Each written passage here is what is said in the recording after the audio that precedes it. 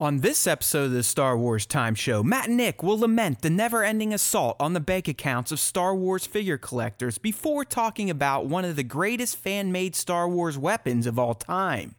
Matt will then break down the latest proper Star Wars comic in Star Wars number 7 2020, which featured some High Republic nods and a bit of Tarkin lore. The two will link back up for some Mando topics, including a breakdown of the mysterious egg canister that keeps popping up in new promotions, as well as the writers of each S2 episode. Finally, before the Fan Fest, the two will talk some Kenobi series news, which will lead them into the question of the week, featuring everyone's favorite Sith Master, and the top 5+1 Star Wars fan artist features of the week. Cue the music.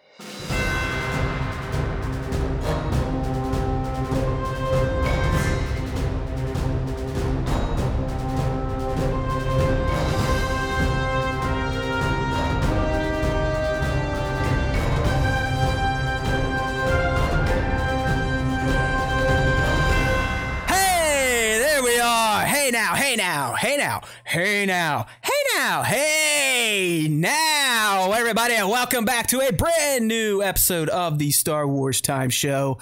I have a feeling the tech's a little funky right now. Nick kind of blanked out on me while we were chatting as the intro was going, so hopefully I can still hear him. It looks like the stream is delayed in my preview, so who knows if you guys are even seeing anything, or if you're just seeing a bunch of little jumbled pixels going like blah, blah, blah, blah, blah, blah.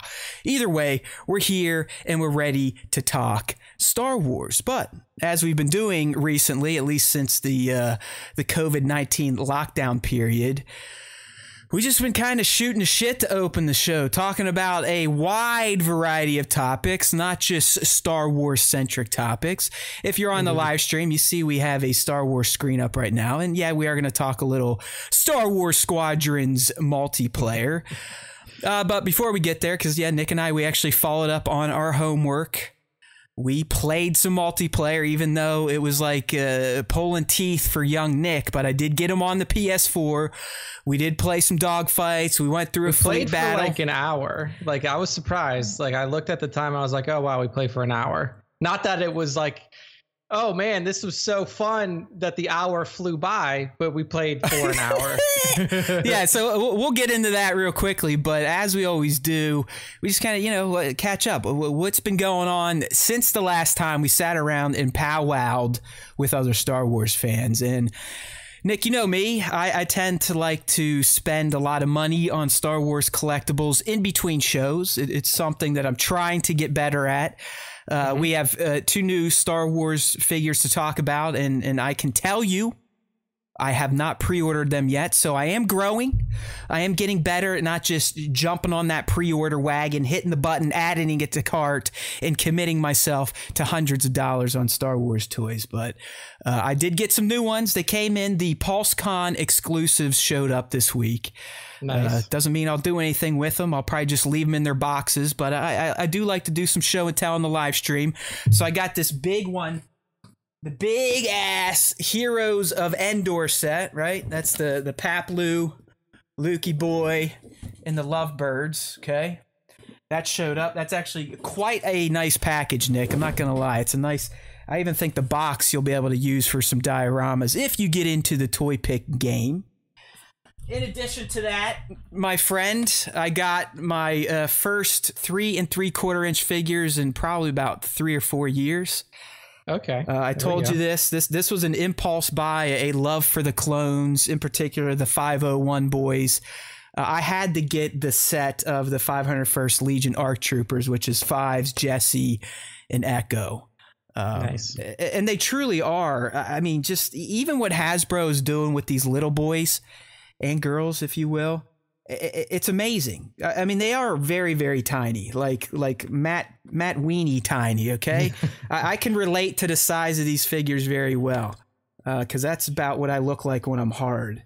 But we'll see. We'll see what I can do with them. You can't really pose these guys too much. I mean, I don't even know if their arms bend, but I have been seeing other people out there like Papa. I think young Liam got in there and shot those little boys. So I'm going to take the challenge and do it next. But it's not over yet, people. You know me. You know how I spend the fucking money on this shit. The those of you that ordered the reprint of the Purge Troopers, those should be showing up at least here in the States. This is the guy with the Electro staff. Nick, I never got the standard Purge Trooper, so in hand, these guys do look kind of cool. Yeah, remember? I mean, they were like the best. I don't want to say the best part of Jedi Fallen Order because I think that the game was good, but they were like the coolest aesthetic. New aesthetic trooper that came from that game. Yeah, so, totally. And I did end up ordering the Scout Trooper from that game too, because nice. I mean, they put suspenders on it, Nick. So you got to have a Scout Trooper with suspenders if you already have a few Scout Troopers. Did they give him like the little I think electro wand? Yeah, I'm pretty sure he's got his little fucking baton that he would beat you with as well. Yeah, okay. And then last but not least, this is not Star Wars, but here, let me go get my bag of tricks here. I had to get the Logan and Professor X from the Logan movie. I mean, come on, that movie was fantastic. Yeah, I love Hugh Jackman. I mean, say what you will. I think one of my favorite Hugh Jackman movies is The Greatest Showman. Dude, I remember when that came out, and you're like, man, Greatest Showman really got me. Oh, I have never ever cried like that in a movie theater, and like.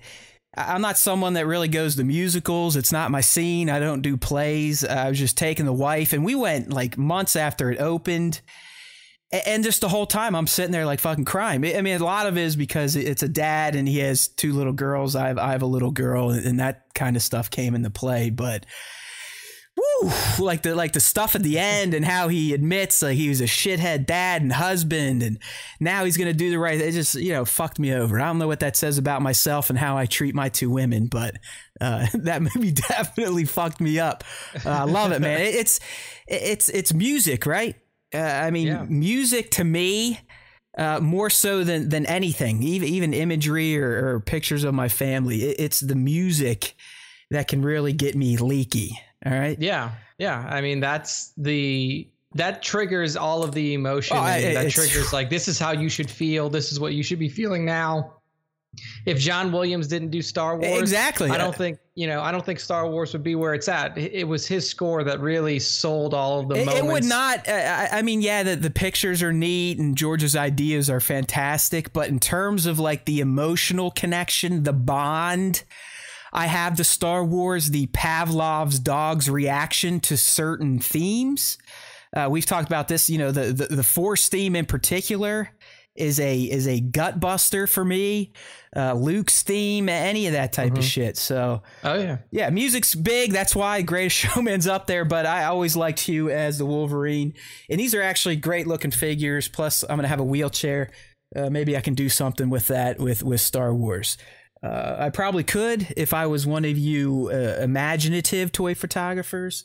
But knowing me, I'll just stand him there nice and still and take a static image. So that's the new shit. The money keeps bleeding out. I did get Mando out for a photo shoot. Dropped one of those last night on the IG. Got decent reaction, but that figure, man, dude. Anyone that's purchased the Hot Toys Mandalorian has basically said the same things I've been thinking about it. I mean, if we could fuck it, we would fuck it. All right. That's how awesome it looks. That's how sexy he looks. It is just a damn good looking figure. And I think even my basic portrait shooting ass got a few decent shots with him. He's such a good looking figure, Nick. I think I want to do another shoot with him, which tends to go against my rules in my head with toy photography. You unbox a fig, you let it sit on the table for 6 months to a year so it's no longer new and no one gives a shit when you actually do take a picture of it. But when you do take a picture of it, it needs to go away. Okay, that's the process for me. But this one I'm keeping out because he is such a suave looking motherfucker. I mean, Mando, it's like, even though we've seen that armor on multiple different characters, it's just the way that it pops on Mando's different. His accessories are way cooler than anybody else's. I mean, it's that Beskar shine. I think you're right, man. I don't know what it is. And this is even the non-Beskar. I mean, he just has the pauldron in his helmet, but Nick is right. There's something about Din and the way he armored up that makes him look different than all the other Mandalorians. I mean, outside the armorer, who clearly has the most unique looking Mando helmet I've seen, and really just her getup in general is much different. But Din, you know, you line him up next to a Death Watch, you line him up next to the Fets, and he stands out. I mean, even against the Heavy, who you know naturally stood out with that big fucking gun in his fat ass stomach. There's just something about the cape with the armor, the hodgepodge of colors on the armor. We're talking non-full Beskar.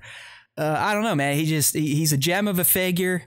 I can't wait to see what he and the child are getting into come October 30, because the Haywood family has once again made another tour through Mando S1 this past weekend. We're on episode 8, but whenever we get the big screen outside, we want to do something big, you know, not like the little cartoons and the princess stuff.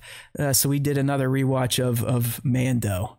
Yeah, it makes sense. Mando's probably one of the Mando and Game of Thrones are probably the two best to watch on a big screen. Hey, I would say. This guy showed up too, Cad Bane, the exclusive, and he looks great. So, one last thing, because of my Squadrons boner that I've had for almost 2 weeks now, for the virtual reality, I have to put that caveat in there so Nick doesn't try to laser beam my eyes out. But I was like, you know what? Fuck it. You're lazy. You got the PSVR hooked up again to your beautiful PS4 Pro limited edition 20th anniversary PlayStation deal. Why not try another VR game you've been wanting to play? And so I took the initiative. I coughed up some bucks and downloaded Vader Immortal, which is it was $30 for the 3 episodes. Basically, that's not bad. It's $10 an episode, and I'd say the episodes clock in 45 to an hour. It's plenty value to me, considering a movie, you know, is 14, 15, $16, and it's it. You see it once, and then you can't see it again until you buy it on digital. So. No problem spending that type of money. And honestly, it's fucking great. It's Star Wars.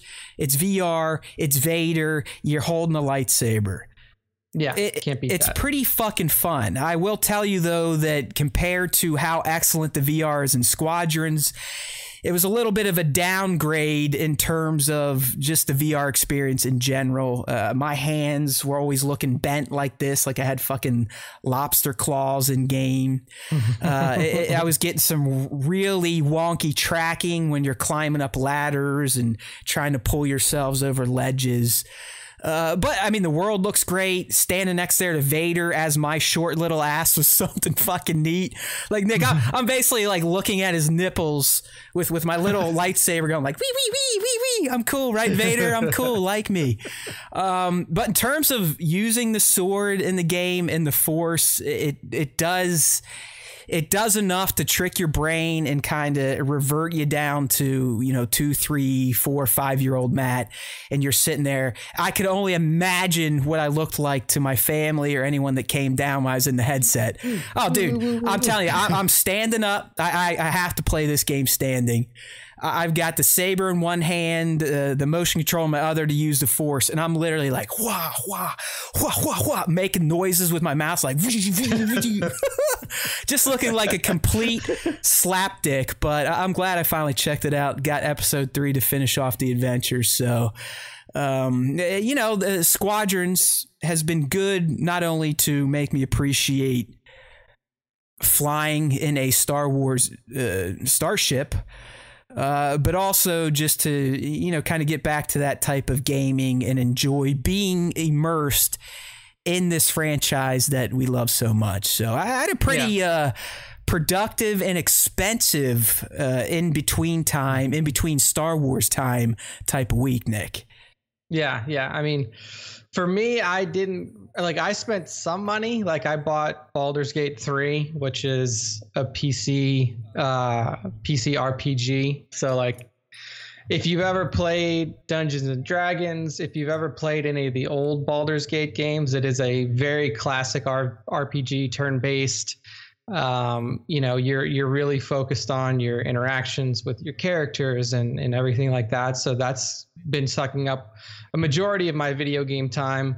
Like Matt mentioned, we played the multiplayer of Squadrons for a little bit yesterday. You want to get into that now? The full. It's like, look, I'll just say my piece on it, and because I've already given my opinion on the game last week, so I'll say how it went in my overall opinion. Spoiler alert! He fucking hates it. I played the multiplayer, and I really was hoping that, like, you know, with playing with another person, playing where you could communicate and stuff like that, you know, it would be more fun. And while it was a little bit more fun than the campaign, in my opinion, it's just not a game that's conducive to enjoyment for me. You know, it's, to me, the non-VR in this game feels clunky. It feels unfinished, unpolished. It's really just, you know, it's just not good. And you know, we had a, you know, semi conversation in our Discord last night. Tones saying that, oh, well, you didn't play the old games. I played the old games. I played X-Wing. I played TIE Fighter. I played X-Wing versus TIE Fighter. I played all of these, you know, other Star Wars Space Sim games. And this one is, you know, I just don't feel like it's that good. I feel like for $40, you're essentially paying for a nondescript campaign that's not worth playing. Just, you know, if nothing else, just to learn the moves in the game and to learn how the buttons work. That's the only reason the campaign exists. And it's a sole multiplayer experience. And my main issue with the game is that I'm almost convinced at this point, and we'll never know if this is true or not, that EA Motive, which was one of the primary developers of Battlefront 2, if you play Battlefront 2, you boot that game up, EA Motive is one of the first names that comes across the screen. EA Motive had designed this game, quote unquote, to be a expansion. Yeah, this guy fucking hates this game. Do you hear it? It's not good. Do you hear it? It's not good. I mean, this is Nick angry, by the way. I know. I mean, it's a lot of you that you're not used to this type of behavior and emotion from Nick, and he still is pretty fucking level-headed. He was much angrier on our chat yesterday when we were actually playing the game. There's a little more fire under his ass, like the vitriol. I mean, in the midst of it, you're definitely more angry. But I think this is what happened with Squadrons. Squadrons was being developed while. Yeah, check this. This guy hates this game so much. He's coming up with conspiracy theories. Like yeah, you're right. Squadrons was being developed while Battlefront 2 was still actively getting expansions. And we all know that Battlefront 2's content was all free after the debacle with their their loot boxes thing. So they're like, all right, all the content that you get in this game is free. And I really do think that Motive had built this to be a tack-on expansion to Battlefront 2, because if you look at the content that you get in it, you actually get less content in this game for $40 than you got free content from Battlefront 2 expansions, single Battlefront 2 expansions, not even all of them. So, I mean, that's I think what happened is that Motive developed this as a Battlefront 2 expansion, the final Battlefront 2 expansion, because players in that game had been begging for Galactic Starfighter mode, just like we had in old Battlefront 2. Another space flight sim that I really enjoyed. I played it more than I played the regular game. And EA was like, wait, why are we going to give this to them free when we can give it to them as a standalone game and charge them $40 for it? And that's what happened. I love this. We should have had this for free. Yeah, I don't know. I'm not going to buy fully into that conspiracy, but I will kind of throw out that I think this game was specifically developed for virtual reality. I think that's part of why it's rubbing Nick the wrong way. That could be true. Yeah. And here's the deal. I mean, I've played this game every day since I've owned it. It's a game just because of the VR. It's an experience I like to feel every day. I beat the campaign before we were talking last week. So really, in between last show and this one, I've been dabbling in the multiplayer. I've been sucking at the multiplayer, but I'm still enjoying the game. Even playing with Nick yesterday, it is definitely much more fun to play with a wingman that you can actually talk to. because all the solo matches I've been playing, people, they still don't communicate. It's not like I'm going to offer up any strategy myself. If no one's fucking talking, I'm not talking either. I'm muting myself. That's just how it goes. You know, I'm 40. I'm not really looking to start a professional gaming clan right now. But I don't know. It's just the multiplayer to me, I'm still average to below average at online multiplayer in any genre at this point in my life. I don't think I'm ever going to get better unless I just dedicate hours and hours and hours of my time to these games. But with that being said, I still am enjoying the experience of virtually flying an X-Wing, a TIE Fighter, a Y-Wing, an A-Wing, an Interceptor, so on and so forth, trying to shoot down other live motherfuckers. Because, I mean, it's always more authentic, especially in a game like this, a somewhat space fighter sim, to be dogfighting with people that have organic brains. All right. Yeah. The AI itself, as Nick and I found out, it's no fucking joke either, because we got embarrassed in a fleet battle versus AI, which is a mode you can play with.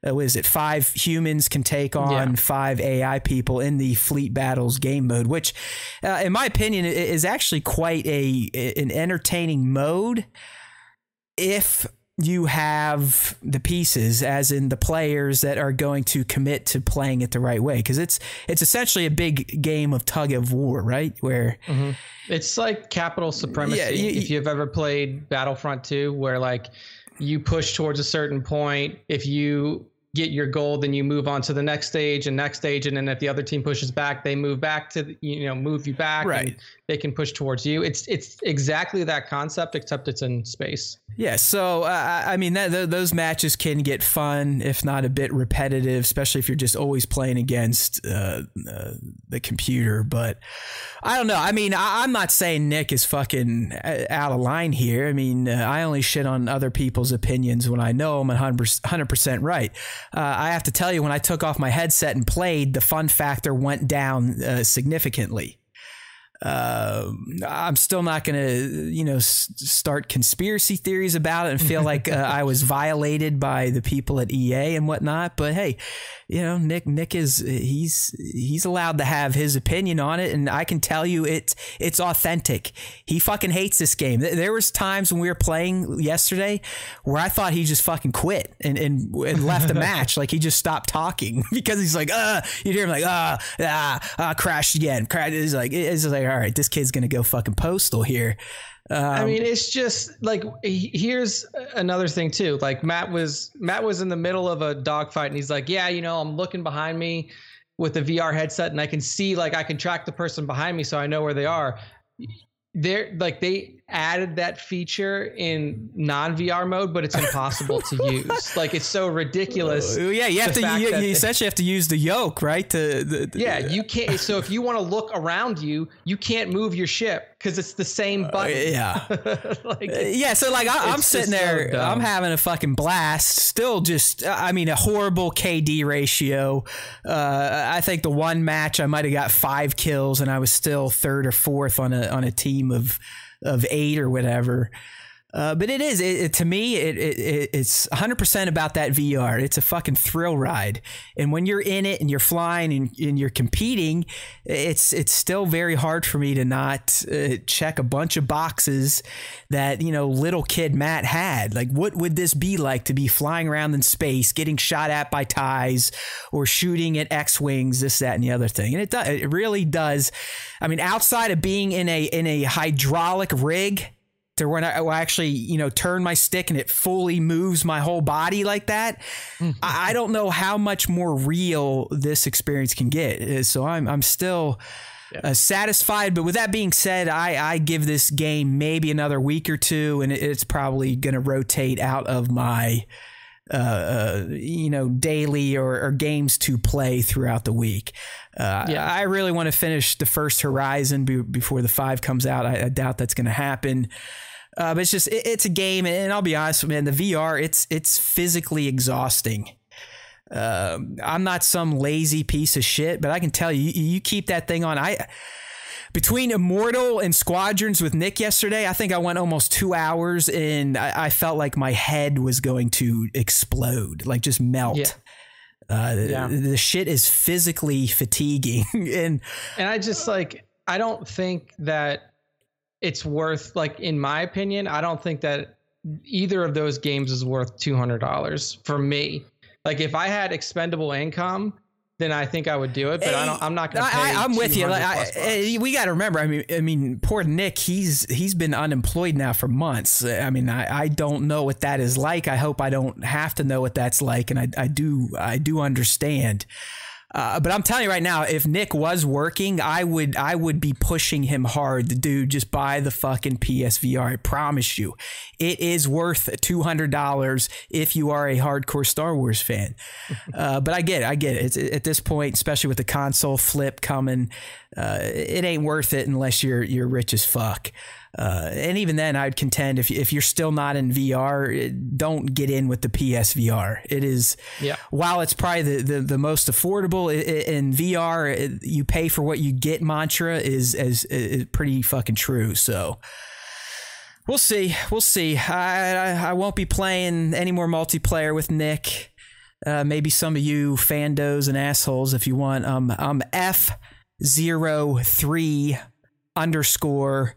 F03_HAMM3R on PSN. Had to spell it out because even young Nick couldn't figure it out. He's like, yo, I sent an invite to this one. I'm like, well, that's not me, fuckhead.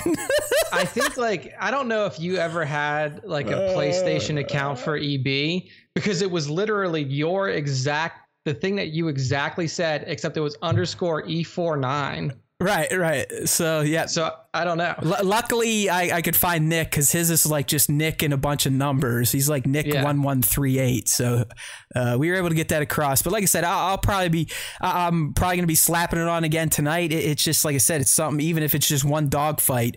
I love the thrill of sitting in a Star Wars starship and zipping around my basement. So, yeah. It's not for everyone, but that's why we're humans and that's why we have opinions. And one of these days we'll all understand that that's okay.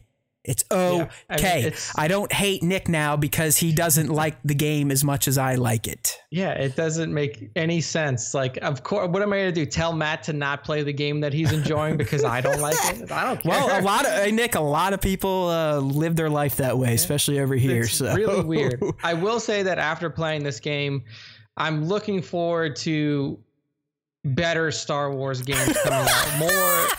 More, I'll put it this way, more robust. He's looking for Fallen Order 2. I'm looking for games that actually have like substance to them, that like give you something to dig your teeth into in Star Wars. And like you said, even though you're enjoying this game, it's got like a week left for you, because there's really just not a lot of content there unless you like to play the multiplayer over and over again, right. Which out of Star Wars games, yeah, the multiplayers are fun and stuff like that. But Star Wars is about story expansion and giving you more, universe to explore. And that just doesn't happen in this game. And, maybe my expectations were too high for a $40 title. I still contend that it's not really worth $40. But, I would really like to see the license be taken in a way like it was before it was sold to EA, before EA got the license, where you had all of these rich story experiences happening in your games and you're expanding your lore and you're giving people more to enjoy, more characters to fall in love with. Yeah, you know what we want? Yeah. We've said it 1,000 times. We want Star Wars Ghost of Tsushima. That's it. Yeah. That's all I fucking want. Like that. The expansion's coming Friday, by the way, for that game, where literally for free, they're giving you a brand new co-op campaign, a brand new up to 4-player, what is it? Like a skirmish mode, tournament mode, raid mode. And a raid. I mean, essentially 3 new things on top of a new game plus that gives you new unlocks based on this, that, and the other thing. Yeah, that's more content than you got in Star Wars Squadrons. Yeah, he's not lying. He is not. And that's free. he is not lying. So, I mean, I know a lot of people probably like, well, I feel you, Nick. I can't wait for Fallen Order 2. Well, no, Fallen Order 2 while a longer game and definitely $60 worth of content, I don't think people can tell me that was a deep, robust, and interesting Star Wars story. And the gameplay, in my opinion, is fucking garbage. So while I know we're definitely going to get another one because it made a shit ton of money, and that's pretty much a green light in game design and development to just keep fucking rubber stamping the shit. The gameplay was average at best. It was off the mark. It's the wrong genre for a Star Wars game. You don't do fucking Soulsborne combat when you're wielding a blade of light. This shit still pisses me off. Fuck that shit. And you know Fallen Order is going to be like 2, 3, 4, and it's all going to be the same fucking stupid shit with milquetoast, Kestis. Okay, all right. Anyways, there you go. To each their own. To each their own. We just got a pretty cool update in the chat, Nick, for us collectors out there. But a few weeks ago, we talked about the HasLab project. Yep. Where it's the Razor Crest in 1/18 scale, but like legit. I mean, this thing is $350. It's essentially going to be a museum piece. It's not going to be much different than if you rolled over to Lucasfilm, you went to their art department and said, "Hey, can I get the model of the Razor Crest you guys use to make the CG models?" Okay, thanks. We knew it was backed in record time. Yes. Its first bonus unlocked, achieved in record time. Its second bonus has been unlocked. That was going to be the little child and his, I'm just going to call it the bassinet that Kuiil makes him at the end. Well, they have now announced that the next unlock, that's right, people, Hasbro has seen so much action on this project. Again, this is Hasbro's internal Kickstarter, that they have announced the next unlock, and I'm assuming it's probably going to be at 10,000 backers or more. It is going to be all of the captured bounties in carbonite for the interior of the ship. Okay. All right, and that came from our boy Tones1138 in the chat. So I still have not plunked my money down on that. I am committed to do that one, though, Nick, even though it's not my scale. That thing, it's going to be a showpiece down here in the basement. But you got to like these unlocks, and they are. I think so far Hasbro has offered up some pretty enticing ones at that. All right. Yeah. No, I really do think that adding in those 1/18 scale carbonite pieces, like the bounties, is going to be really cool for people like Kingdom of Weird and the 3 3/4 inch. And you know they're gonna be just little 3 inchers. I mean, I don't know. It's wild. So yeah, no, I think it's a fucking awesome addition. So, and I think Drew Toy says the next one is now 13K. Like that's the next goal. So. Okay, so I said 10. So next one's at 13,000. Drew. All right. So I guess while we're talking about toys, our actual topics, besides us just yentering around like two old ladies here, are more Star Wars toys. Yay! In true fashion, SWTS fashion, it never fails. We got reveals, I believe, Wednesday of last week of a new Death Watch Hot Toys Mandalorian figure. This is the first one. We also got a My Show to talk about, but Nick, I'll tell you what, man. Yep. I've showed restraint with last week's new reveals, which includes this Death Watch guy, which I'm not going to lie. I mean, it looks like a great Hot Toys. I mean, it looks nice. Honestly, to me, it just looks like they've repainted Boba Fett. Okay, thank you. Look, he's not even a collector. He's starting to pick up on these tactics that these toy makers get into. This is just Boba Fett. It's blue Fett. Okay, that's all it is. You're again. Boba Fett. I mean, Nick and I, we do have a Force connection. Even though I'm more dark side and he is light, we have a connection, because I didn't even say that to him, but I believe Tones and I were bullshitting in our Discord last week about this guy, and I was like, you know what, man? Of course he looks great, but to me, it looks like they painted Boba Fett blue and then gave him Din's jumpsuit. Because Din has like that grayish purple jumpsuit on right now. I mean, I'm looking at my figure, and that's all it is. And so that is the main reason I have not hopped on this one yet, even though it technically is included in the full wave of the 1/6 scale Mandalorian figures, my friend. That gives me a little heartburn, but I just, as you said, I have a hard time getting up in all sorts of parts of my body for this Death Watch figure. Yeah, I mean, it's easy. Like here's what I say. It looks great. Like you're right, it looks great, but it's easy to make it look great because you already had the figure made. Like you didn't have to go out and do a new sculpt. You didn't have to go out and make new things for this. All you had to do was just paint it differently. Yeah. And I can see, like, having done this podcast with you for as long as we have, you know, I'm finally starting to pick up on, even though I'm not a collector, on the toy collecting mindset. And I can see why frustration sets in so easily now as a buyer and as a collector.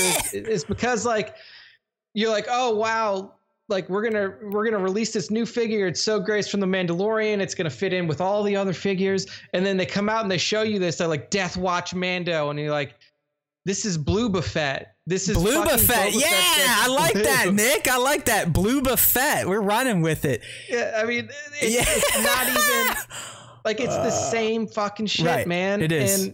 And look, like they didn't even take time to give him cool accessories. They literally gave him a 9mm pistol gun. Like it's not even, that looks like that you could give it to fucking RoboCop. Like, are you kidding man. me? I mean, at least Fett, he's got the Wookiee braids. He's got logos on his armor, different colored armor pieces, this, that, and the other thing. Obviously, Death Watch Blue is their thing. It is what it is. They're like a gang, but yeah. It really is just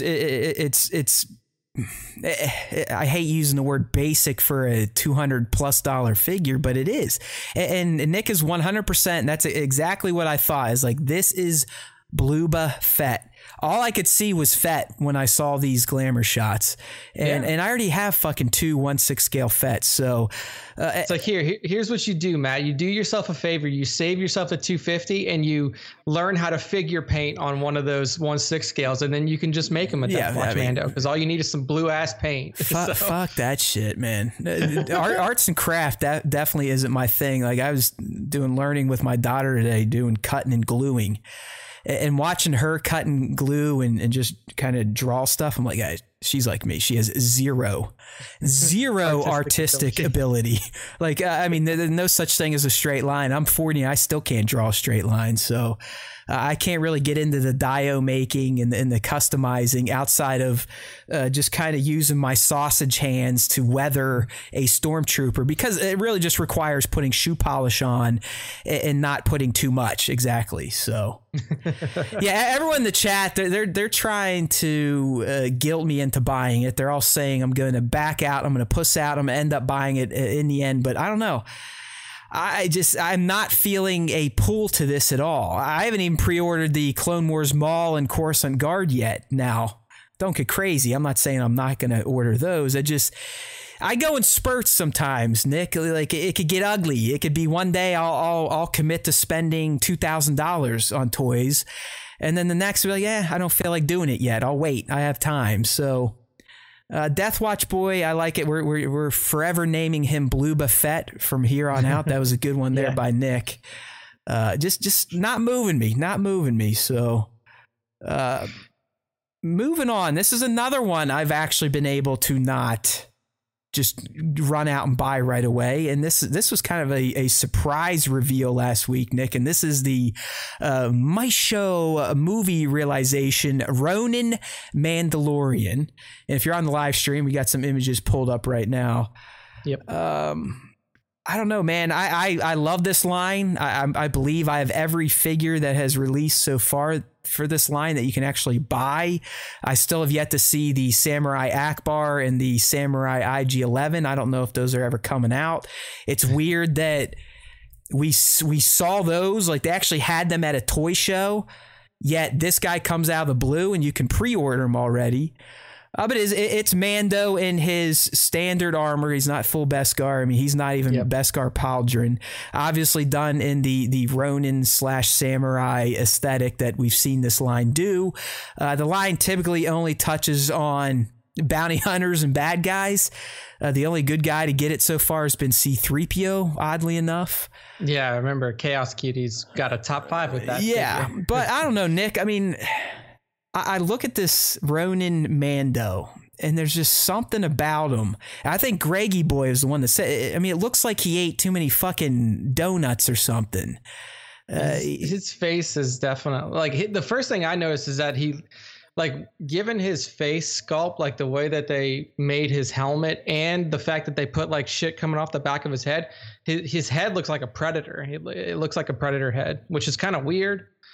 But he does also look chunky. Like he literally has a fat pouch right in the front there. Yeah, I don't know, man. I mean, like I said, I've collected this line in totality. I even went back, when I couldn't get stuff because I missed it and was overpaying for them. But it's just like that Death Watch Mando we were talking about. I didn't feel that just initial gut pull to spend the 100, spend the 100, spend the 100. I'm not saying I'm completely out on this guy yet, but I am. Like I said, next week I have to get better at just fucking chilling out. When a new release comes out, a new figure, I got to stop just instantly committing to get it. I've actually started going back now and canceling some of my toys. Not Star Wars, Nick. Don't get fucking crazy here. But I ordered all the Back to the Future NECA stuff, which, I mean, they're going to look great. But just yesterday, I'm looking at my cart going, what? Why do you guys spend $100 on this shit? Yes, you like those movies, but do you really like it as much as Star Wars? Are you really going to feel the pull to go do a toy shoot with Marty McFly in the dock? You can barely fucking do toy shoots with your $250 Star Wars Barbies, bro. What are you doing?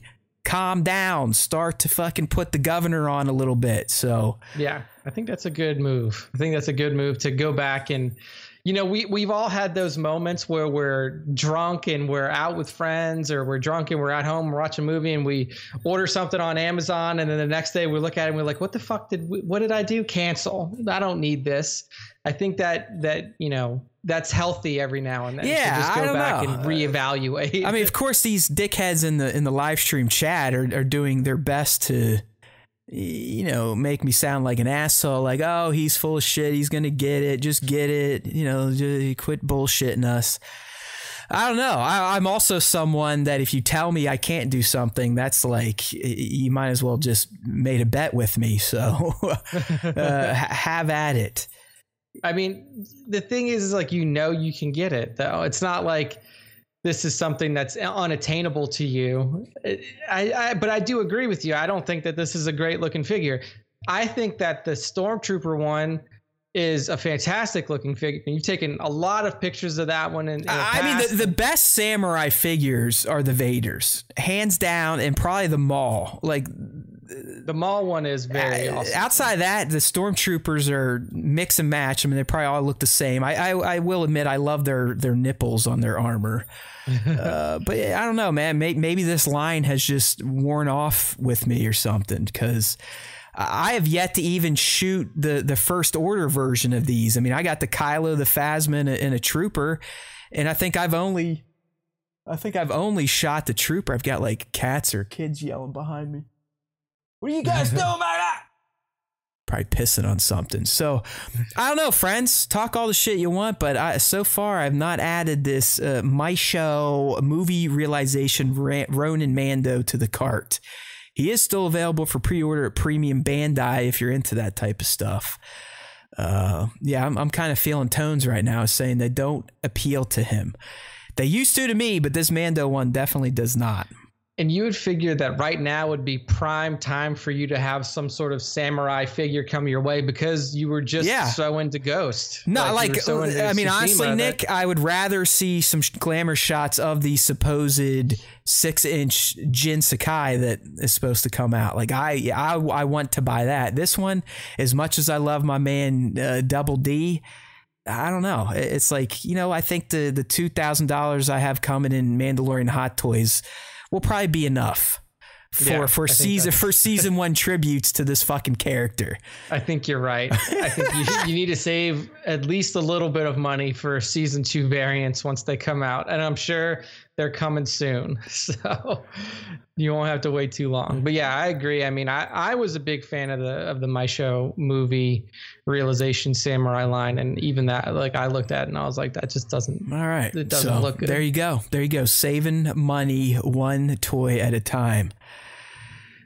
All right, Nick, I'm going to let you run with this one because this one tickled your fancy. I'm more of like, ooh, a new toy, and I go goo for it. Nick is more into the science and actual lore of the Star Wars franchise. So yeah, these guys he's going to be talking about, they've been making homemade death sticks for years now. And by death sticks, I'm not talking about the shit that, Obi-Wan was trying to snort in Attack of the Clones.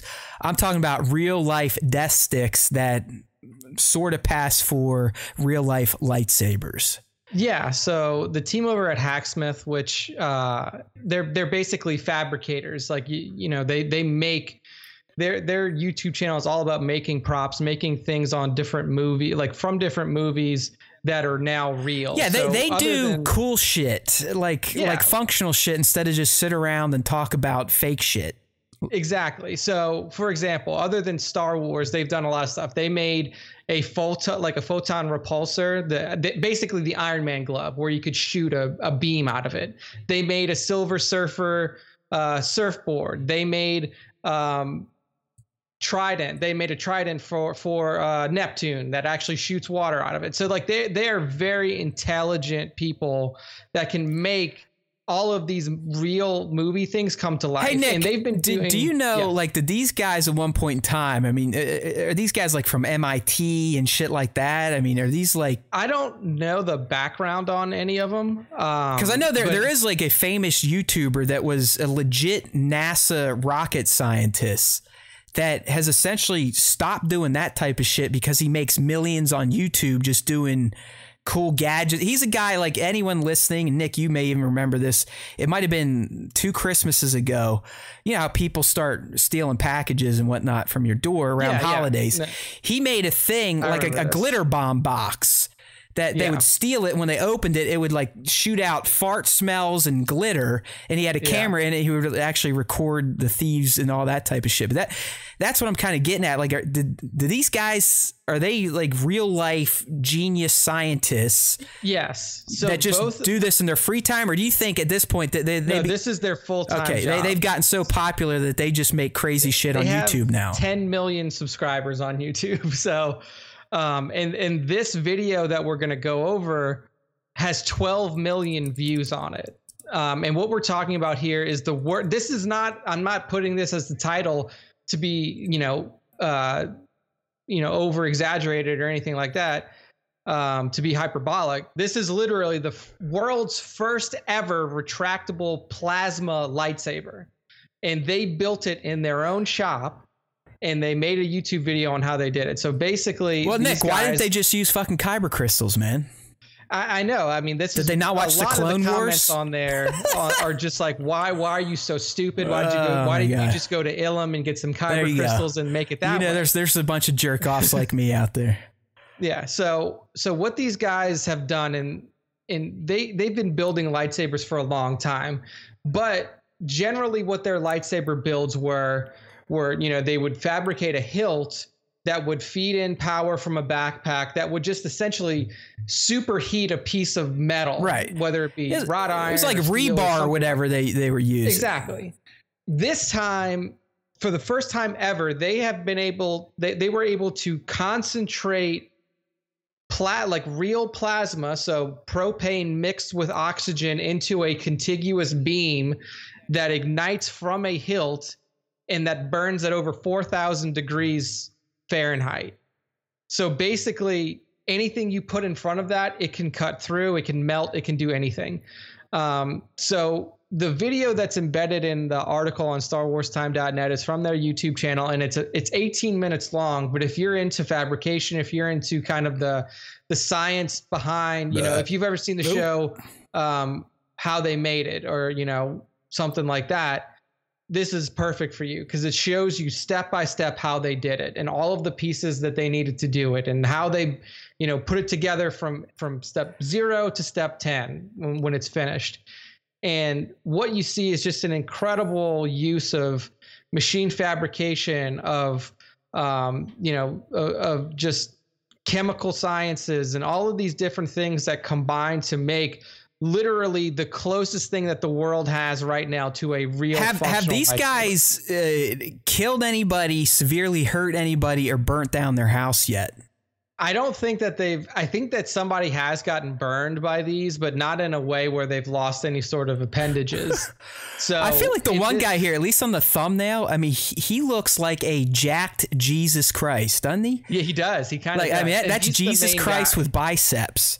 Yeah, like he's the main guy. So he, or at least for Catholics, because we have a white Jesus, right? That's true. Yeah, everybody. I mean, like, really, Jesus is probably Middle Eastern. Yeah, more than likely, considering he was born over there. I would think so. Yeah. But he's the main guy. He used to be a full-time product engineer, and he decided to quit his job and do Hacksmith, the YouTube. There you go, man. YouTube. It's a viable career opportunity these days. Yeah. So his name's James Hobson, and over the years, like I believe he started Hacksmith and he was doing it part-time, but then it got so popular and people started requesting like, hey, can you make this? Can you make this? Can you make this? It kind of turned into his full-time job. Turn it into Bicep Smith. Yeah. How this guy, like, I mean, this thing gets up to 4,000 degrees. How did he not melt his fucking beard and hair? I think it's because, and again, like you can watch the video, but it's because they basically found this piece. The one thing that they were missing before in all of their other builds is they couldn't find something that could concentrate a superheated beam. I would think like just the heat radiating out of that blade would almost be too much to hold it, but he's fucking holding it with a bare hand. No, yeah, and you know, they use it too. Like in one of the videos that they're going to release soon, they cut through a steel door with this thing. And you know, you see at the end of this video too, like they put pieces of metal up against it and it just melts. It just goes down. Well, you know what I mean though? Like theoretically, he's just standing there holding it by his face. Why isn't his face fucking melting right now? I don't know. Is the heat that concentrated to the cylinder there? Huh. Yeah, it is. And they put a lot of fabrication work into the hilt. So that's like a functional hilt too. Like you click a button to turn it on, the beam comes out, you click a button to turn it off and the beam goes down. So like this is as close to a fully that's functioning legit as fuck. I mean, that really is fucking fantastic. It just goes to show you how rad science is if you believe in it, which you should. And if you don't, go outside and ram your head into a wall. Okay. Yeah. Thank you. So the one thing that they always kind of throw out there in these videos is that technically they're making proto sabers, which if you are familiar with old Star Wars canon, a proto saber was the step backwards from a lightsaber. So it required a power pack, and all of their builds require a power pack because there is no piece of, you know, technology that exists now that would allow you to power a plasma saber directly from the hilt. So if you look in the featured image on StarWarsTime.net, you can see that he's wearing a backpack, and that backpack connects directly to the hilt. And it's like the Ghostbusters, essentially, right? Yeah, it's like a proton pack, kind of. And what's in there is all of the materials and all of the fuel needed to power it. So when he hits that button, it turns on all of the actuators and turns all of the valves in that backpack to send through. And it like they built a specialized valve control unit that sends just the right amount of oxygen and just the right amount of what is it called of gas to the hilt to ignite that saber exactly that way. Dude, I mean, hopefully this never happens, but I feel like these guys are a video or two away from dying. It's like the shit they're making, like the shit on his back, I would imagine, if not 100% perfect, would just fucking blow him to pieces. It could explode. Right? I mean, he's essentially walking around with gas on his back, right? Like fucking propane. No, it's a propane tank. That's what it is. It's, you know, he was talking about, he's like, oh yeah, we have to find pressurized PCG gas. And he's like, but you can get that at any grocery store because all it is a propane tank. Fucking A. All in the name of science and Star Wars. I love it. I mean, fucking A. Just, that is amazing. Go give it a watch. They even found a way to change the color of the beam as well. So they made it red, they made it orange, they made it yellow, they made it green. Like they have figured out everything that they needed to make the world's first actual proto saber / lightsaber. So I mean, they're a fantastic follow anyway. Like if you're just into the geek space and you like Marvel, Star Wars, or any of this other stuff, like they do bone claw builds from fucking, you know, Wolverine movies. Yeah. They do the Iron Man gauntlet. They do, you know, wrist fire flame. So they're like, Nick, do you remember the Man at Arms YouTube channel? They would do the same thing, but with like actual, you know, like blades and forging blades. So these guys, they're kind of doing that, but for sci-fi type of shit. So, I mean, really, even just the hilt here, it looks like a steampunk saber. That is exactly what he said. That the guy, their hilt fabricator was like, I wanted to make a steampunk lightsaber hilt, and that's what he did. I mean, that hilt is just badass looking. So yeah, good dudes. 18 minutes is a little too long for my little pea brain, bird brain, whatever you want to call it. But I scrubbed through and at least looked at the fun stuff. Before we move on, I do want to bring up another, obviously not scientific video, but I think we passed it around our Discord this past week.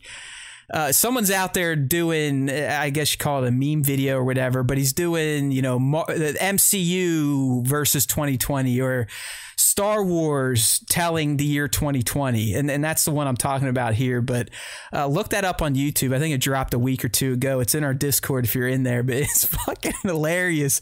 It just takes various Star Wars moments and scenes, and some guy like just half-ass dubs like text in to explain like, oh, this is when Kobe died, or oh, this is the rest of the world watching America essentially kill itself. And that came at the end when Anakin is burning and Obi-Wan, he represents the rest of the world. Anakin obviously is the United States. Yeah. It's a fucking hilarious video. Like, it's not just all political, so don't think it's that. I mean, it's the virus. It was Kobe's death. It's basically all the bullshit that's happened in 2020 as told through Star Wars. So there's your web gem tip of the week. Yeah, definitely. Both of those videos worth a watch. And if you want to build your own lightsaber, go watch this and see if you can put together one based off of what they did. I will say that they said they needed to buy like a $50,000 machine at one point. This isn't just for an upstart YouTuber. I mean, these guys are now being able to make this more advanced stuff, I'd imagine, Nick, because they are making millions from YouTube. I would assume they're YouTube millionaires if that's their full-time jobs these days. Oh yeah, 100%. And I don't know if the formula still computes, but in the past it was like for every million views, it's basically $1,000 in revenue to the YouTuber. Wow, man, that seems so little. It's 100,000 or a million, but I do think it is a million. Yeah, I mean, this video got 12 million views on it, so by that logic, they got $12,000 off of this video, which, I mean, I don't know if that's the fucking breakdown. Then man, maybe it is. Well, hey, dude, in the end, I can tell you, YouTube has the better end of the deals. So don't quote me on it. It's either 100,000 equals 1,000 or a million equals 1,000. That's the ratio. That's what it used to be. But just, I mean, if you talk to any legit YouTube creator, like, yeah, I mean, we're fucked. Yeah, YouTube still has us by the balls. For the most part, they still get a good chunk of that revenue. That's why you'll see a lot of popular YouTube channels cutting their own ads now. Yeah, like they had ads in theirs as well for like they had ads in for like some of the parts that they use. Like exactly. They manufacture some of the parts. I mean, these guys are huge if they're cutting their own ads at this point. I mean, they have advertisers coming to them and saying, we'll pay you to do this for 30 seconds in your video. Yeah. So exactly. Friends, that's where we need to get Star Wars Time Show too, right? We got to get this kid a meal, and he's been eating fucking McDonald's and ramen noodles for the past 4 months. Ramen noodles are good, man. They actually are really good. Oh, dude, you know what I've been fucking loving, and I really hope it hasn't already been discontinued because it's probably gross to most people? Cheetos mac and cheese. I've never dude, had it just, I think they only carried at Walmart, which says enough about the product, right? I mean, yeah. But there's a jalapeno flavor, there's their flaming hot flavor, and then there's just their standard cheddar flavor. Some of the greatest cancer causing processed food I've ever had. Okay. It's so fucking good, dude. I've only been able to get them online through Walmart. I think Walmart is the only retailer that carries Cheetos mac and cheese, but it wouldn't surprise me. It's worth trying out. If you really want to get fucking gross, put some like flamin' fries on it or other Cheetos products. Woo-wee! And this is stuff I'm doing just in the middle of the day. This isn't like late at night after, I've had a puff or two. So it's just good eating. If you don't care about your body, obviously. Yeah, if you're ready to die. Yeah, just eat a lot of fiber, because I really don't think anything in that Cheetos mac and cheese is real, like from this planet. I think everything is made in the lab, and you just eat it. Yeah, definitely. All right, Nick. So kind of getting out the toy talk here. Hey there, 1-6 shooter showed up. He is the I think he's the plus oneer, isn't he? So welcome. The top oneer of the week. Yes, Trevor, you missed the start of the show, but I'm not going to say you really missed much, because I think we just rambled on, fumbled on. Nick shit all over Squadrons, and I still like it. And we shit on some Star Wars toys that I'd imagine you would have shit on too. But let's get into the comics, right? We got Star Wars number 7 2020 release last week, Nick. This week, we're getting a new Vader. So if you're into my comic breakdowns, be on the lookout. Our buddy Greg is supporting us on those. Bossa Jan has been getting on there, leaving comments on the comic videos. I think Tones is doing it. You know the drill. I'm not fucking around, people. Watching our shit, liking our shit, commenting is everything. It's what helps YouTube to be like, oh, these aren't just two dickwads that sit in their basements and do a stupid show. People actually interact with this dumb shit. So we'll start sharing it and showing it to other people searching for Star Wars. But back to the comics. So last week was Star Wars number 7 2020. Okay. And I'm going to tell you, Nick, this is a transition issue. We completed a narrative or a complete story in issue 6, as where, Luke gets his yellow lightsaber, ends up back with the Rebel fleet. Mm-hmm. Number 7, it's clearly kicking off an entire new thread. I think the main narrative is going to be Princess Leia versus this Captain Zara character. So this issue, it served as an introduction to this captain. This is essentially, I'll just get into it. Vader called this captain Tarkin's foundling. So wow, Tarkin found this orphan and kind of trained her in his philosophies. We got to see how she became kind of the apple of his eye when she goes and murders 2 other cadets during a training exercise that he arranges for them all. Let's just say she's very Tarkin-esque. Soulless, brutal. He loves her. So this issue, in terms of like the canon and added to the franchise, it was minimal. But there was an interesting tie-in to some new Star Wars material that's coming up. And it had a bunch of Easter eggs, like some pretty interesting Easter eggs here. Lots of Rogue One Easter eggs, because we did get some flashbacks with Tarkin. We get mentions of Galen Erso and how he betrayed the Empire. And let's just put it this way. Zara's got beef over the rebels killing Tarkin on the Death Star. Yeah, right? Given how she was basically his apprentice, I could see that. Yeah, so she's pissed. She blames it all on Leia, because she knows Leia was involved at the Battle of Scarif, getting the plans, this, that, and the other thing. So she's got a huge grudge for Princess Leia. So this issue it's setting all that up. It's showing us why, who is this character? Why does she hate Princess Leia so much? So I'm not going to lie, it was kind of a blah, blah type of issue. The another egg we actually see Krennic, and we get to see Tarkin again, just belittling him, berating him in front of the other governors. So that relationship was always contentious. Yes. We got to see Tarkin's favorite way to torture rebels, right? His young lieutenant at the time, or captain at the time, Zara, was in there with the little torture droid and the actual table we see in Empire Strikes Back with all the needles on it. So that was another egg we got. I'm just trying to scan through my readings here because I don't watch the videos. I think there's the Nile is a big. Well, that's what I was going to say. That was the biggest canon edition. So as Nick said, if you're not familiar, the Nihil, the Nihil, these are going to be the big bads in the High Republic novels.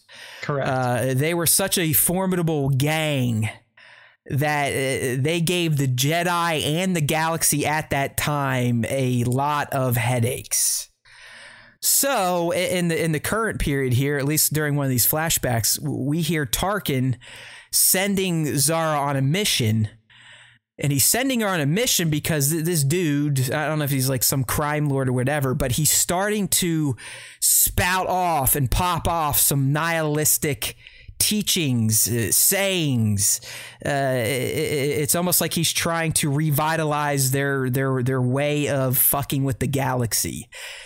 And if you know anything about the Empire, all they want, in quotes, if you're watching on the stream, is peace and tranquility, right, Nick?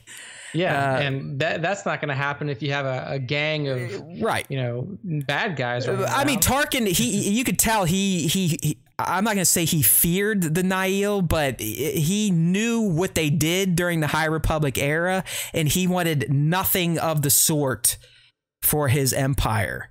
Okay. So he kind of sends her off to go fuck them up. She fucks it all up, falls out of favor with them. And this is where the next canon bit comes in.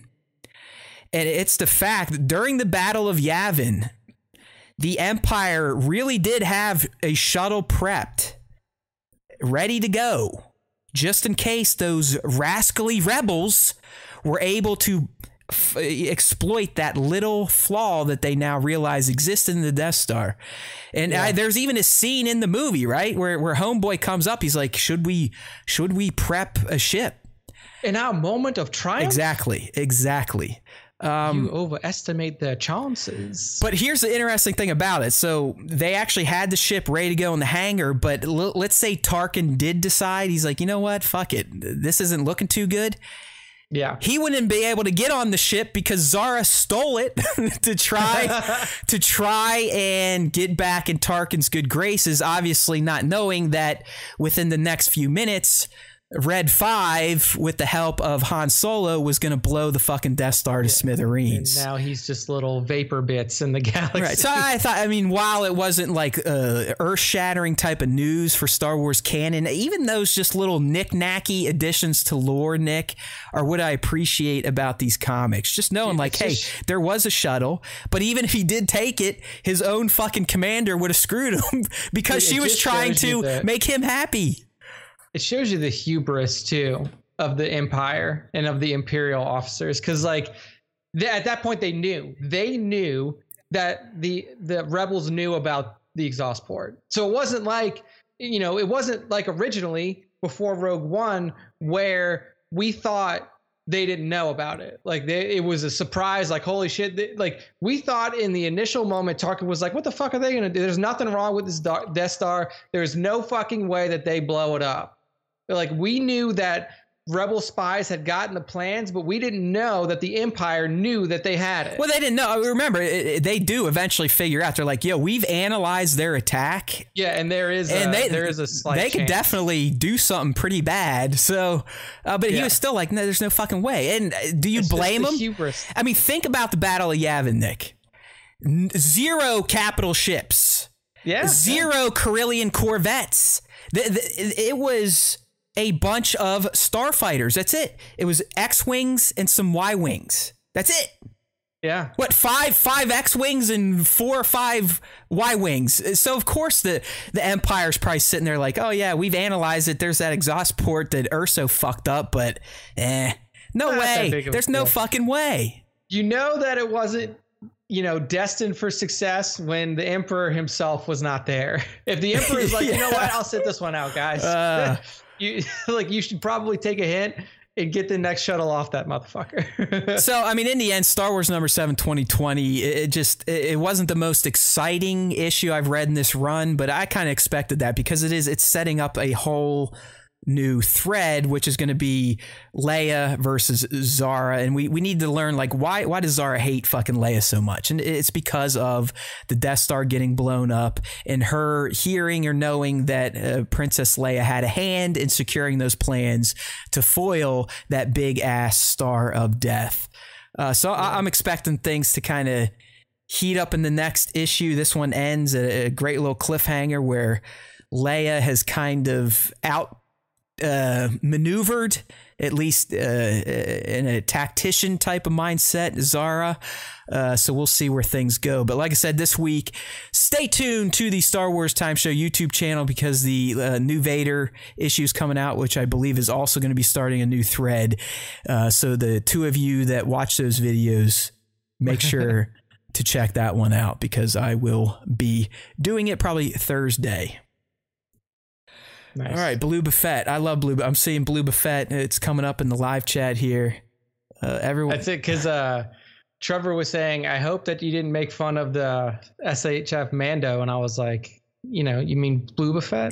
Yeah, I'm guessing he probably about he did an excellent shot of the full Beskar, SHF Mando, and Child that a lot of people thought was 1/6 scale. That's how good it was. I mean, he had a great close crop on it. Obviously, he always lights things perfectly and stages things expertly to really make it, look and feel like a real living, breathing character. That's why he's the pro here. Yeah. But no, I was not. No, we're not. Blue Buffet is the Death Watch Mando 1/6 scale. Exactly. So. That's Nick coined that term and we're running with it. From now on, all Death Watch will be known as Blue Buffets. All right. So speaking of Mando, and there's my shitty transition, but I've done it all cast long this episode, so who really cares? And obviously, this topic, not much to really spend time on, but it's going to get us into our Mando talk. Plus, Nick has a little tangent he wants to send us on before we get into our TV spot breakdown. But we did get some new TV posters, and I wouldn't say they reveal much of anything. I mean, obviously, it makes Din look like a badass, but we knew that. The Child, he looks adorable, but he also looks like he could fucking rip out your throat if he wanted to, right? Yeah. Look at him. Look at that little head tilt. He's sitting there like that. That's like a tilt. Like I could fuck you up. You know that, right? Yeah. That's like that. Like the head tilt that like you want to go. Like you want to fucking do this type of shit. So I love that guy. I can't wait to see him again. I think I'm more interested to see what this fucker's getting into versus Mando himself. We got, Cara. Looks like they're going to do her hair differently. I guess they changed something on her, but she's still whipping the same armor as we've discussed. And it doesn't look like she's hating on any groups or cultures in this poster shot. So that's good. And then we got Greef Karga, also known as a Star Wars Time Show fan handle, Greef Cardboard. Yes, Greef Cardboard. I'm never going to forget that fucking handle. I was like, even when I was uploading the shot, I'm like, Greef Cardboard. He's my favorite bounty hunter lord. But yeah, so posters look nice, but they're just posters. I mean, really, what can you do? Unless they dropped like, oh, hey, look, there's Rosario Dawson as Ahsoka Tano, Timothy Oliphant as Cobb Vanth.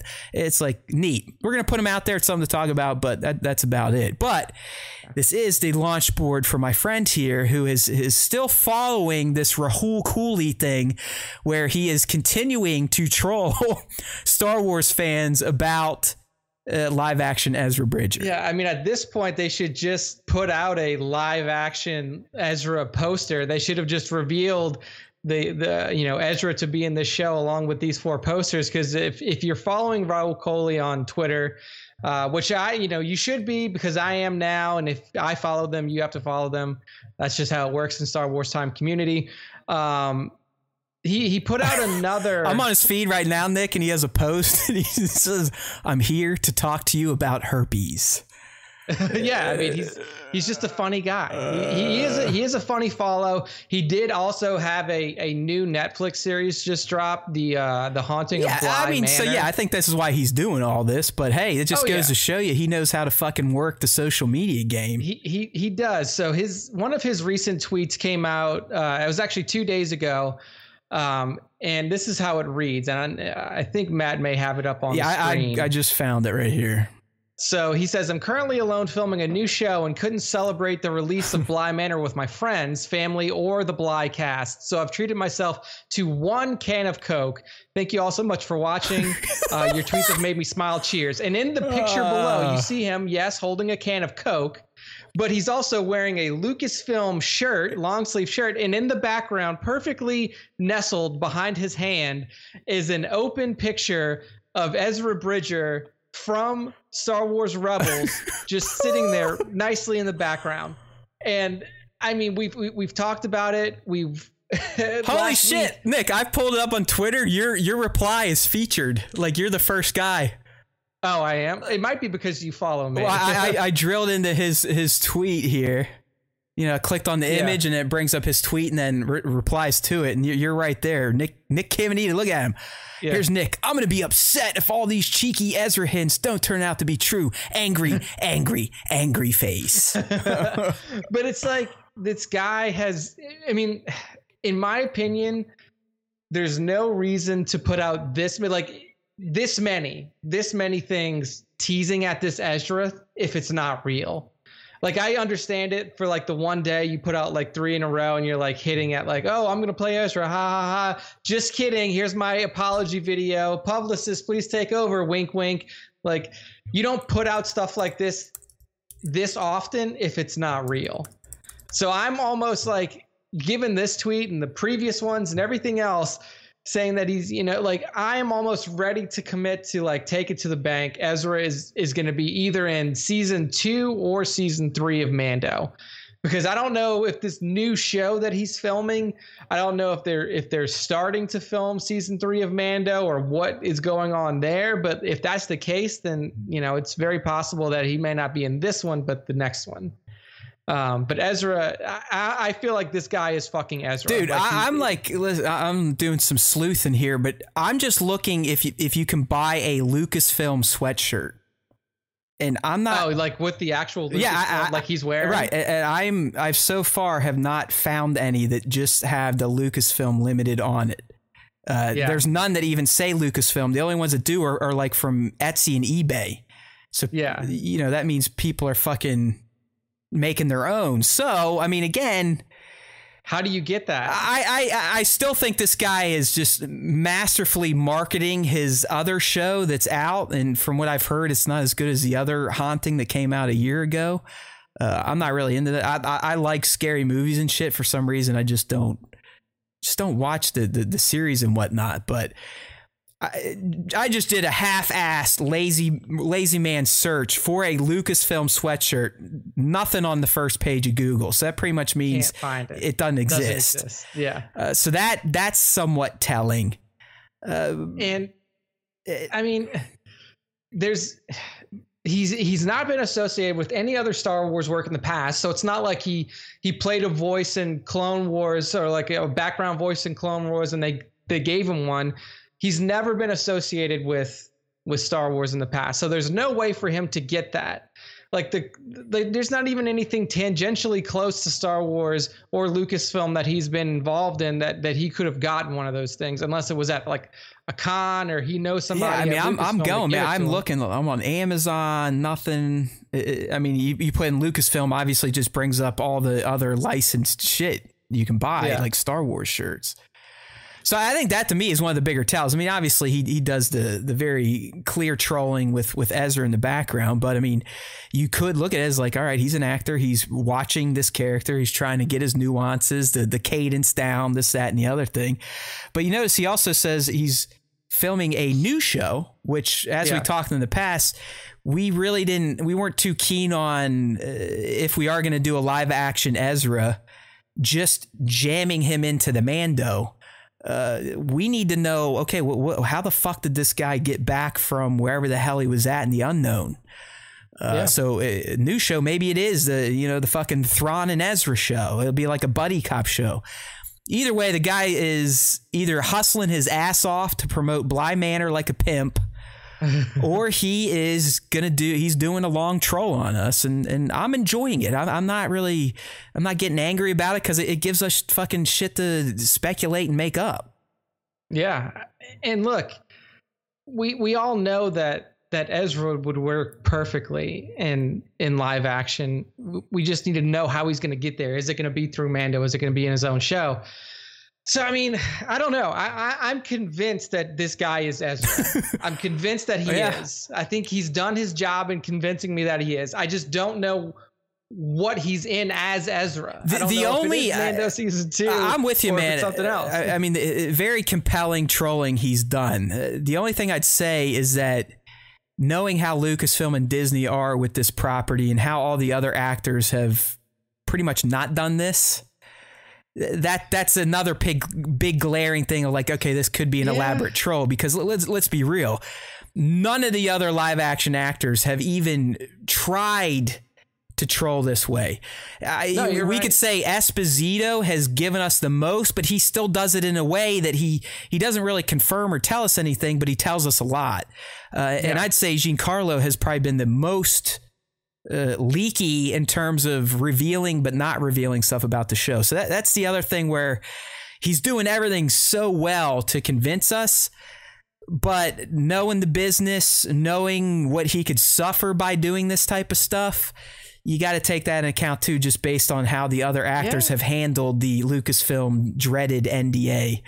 No, yeah, you're right. I mean, it could just be like this elaborate troll, but man, I just like, at what lengths do you go to just for a troll? Like, when do you just be like, I think I've done enough? Yeah, I mean, let's be real. I'm a narcissist. I'd love to throw up a tweet and actually get people to engage with it. I mean, this could be this guy's, look, 2:22 a.m. I mean, this could be just something for him to fucking do at night. You know? Yeah, I mean, he doesn't need the followers. He's got over 200,000 followers, and like before any of this even started. So it's not like he was out there he's a struggling actor trying to wrangle in attention to himself. It seems like this. I mean, he's, like you said last time, he's a Star Wars fan. He clearly is trying to, either, if he's not Ezra, then he's trying to push himself into that like contention for the role. Maybe even make, Favreau look at it and say like, hey, maybe this guy could play Ezra or something like that. Sure, maybe he's lobbying, but at this point, if he's not Ezra, hey, Kathy, John, Dave, whoever's doing the hiring over there, sign him up. Yeah, give him a look. Give him a look, because I think that there's some substance. He's dedicated, if anything else. Like, if he's going to this lengths just to fuck with people on social media, he is dedicated to the cause. So thanks for bringing that up, Nick. That was a good one there. Like I said, I'm all for it, but I do think he can't just surprise show up in Mando unless they dedicate an entire episode giving us a flashback to explain how the fuck he got back here. So... all right. I agree. So other Mando stuff, and this is actually legit here. We got the season 2 writers, and the only reason I asked Nick to put this up is just I thought it was fucking funny.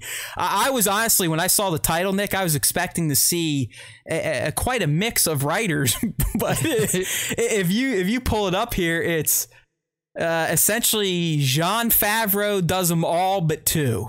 Yeah, exactly. So everything except episode 5 and episode 7 are Favreau. Episode 5 is Filoni. Episode 7 is Rick Famuyiwa, who's the guy who did the prison episode, the prison ship episode. So he's writing episode 7. Everything else is Johnny Boy. So to me, this says that John has a complete stranglehold on. I mean, stranglehold is oftentimes used negatively. And Nick, I believe he wrote most of the first seasons too. I guess we just never really looked at the credits. I mean, I think Taika got a credit, Filoni got a credit, and again, I think Rick and maybe Deborah contributed a little bit. But I do think in the end, this is John's creation. Filoni, I believe, has made it much more authentic, but John's the one that pitched this concept. It was not Dave. Like, John brought this idea to Lucasfilm, sold it, and then they gave him the team to flesh it out. Yeah. So I'm not really surprised it's all Favreau. Season 1 was the same situation. Okay. It was all John except 2 episodes. 105 was Dave. So episode 5 of season 1 was Dave. And that was the one with the Boba Fett tease, or possibly the Fett tease at the end. Yes. And then 6 was Christopher Yost and Rick Famuyiwa. So Famuyiwa also wrote one in that one as well. So all right. So a lot of people here in the chat, and I saw this last week, but Tones right away is like, episode 5, that's the Ahsoka episode, because that Filoni wrote it. Yeah, I mean, on paper, sure. It would make sense. That's his creation. That's probably outside the Clone Wars franchise, that's his Luke, Han, and Leia. Like, I mean, that's his most major contribution to Star Wars lore. He created a now iconic character, one that people I got to remind most of you, fucking hated when she first came on the scene. But now, she's a loved character. But yeah, I mean, I would think the Filoni episode, just like his episode in the first one, even the one he directed, it's going to be the most fan-oriented, tongue-in-cheek, Easter eggy type of shit. Yeah, I agree. You know what I mean? Because I think he tries to do that. Like, he wants to put in as much fan service as possible without disrupting the storytelling. And I remember when you did the Easter egg breakdown for the episodes that Filoni directed, you were like, well, there's so many Easter eggs that I couldn't call them all out, but like, here are the big ones. Like, here are the ones that are of significant consequence. Right. So I think they're right. I think if there's going to be a mention, or like if Ahsoka's coming in, or if there's a mention of Ezra, or if Ezra comes in, then it's got to be in episode 5. Right. Because I think that John would give that to Dave. Of course. John would say, like, hey, if these characters are coming in, you need to do this. This isn't something 100%. I mean, while Favreau's a pimp and he came up with all this shit, I mean, he's the one that cooked up the baby and this, that, and the other thing. He knows who Dave is. I mean, just go watch that Mandalorian S1 behind the scenes documentary. The first episode is essentially an homage to Dave Filoni and how he is the second coming of George Lucas. So Nick's 100% right. I mean, while Favreau sets the overall vision and tone, and probably even said, hey, Dave, these are the confines you have to work in. But he's going, all right, if we're going to start bringing some of your creations into the real world, you need to handle it. So have at it. Exactly. So, again, not really too much of a reveal here. Like, the writers were revealed, but the writers are basically all the same ones from season 1. I'm looking forward to it.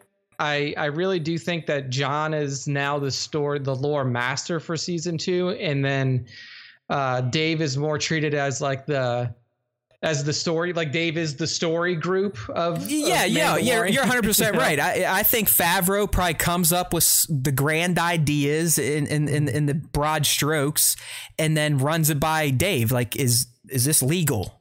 Yeah, can we do? Is this? That's a good way to put it. Is this Star Wars legal? Can we do this? Star Wars correct, my friend? And Dave's like, yep, I give it my blessing. George would do it that way, but no, this is what they would say. That's more of how George. So yeah, I mean, and I think that's why George.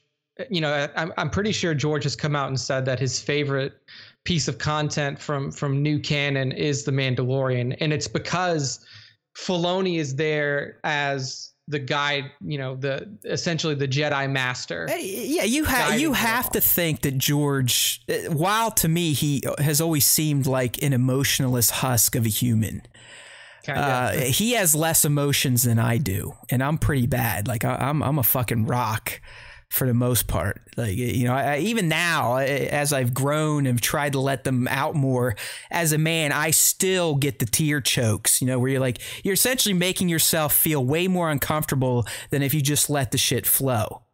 Yeah. But I think Dave to George is like his son. his Star Wars son. Yeah, he's got adopted sons, Jet, this, that, and the other thing.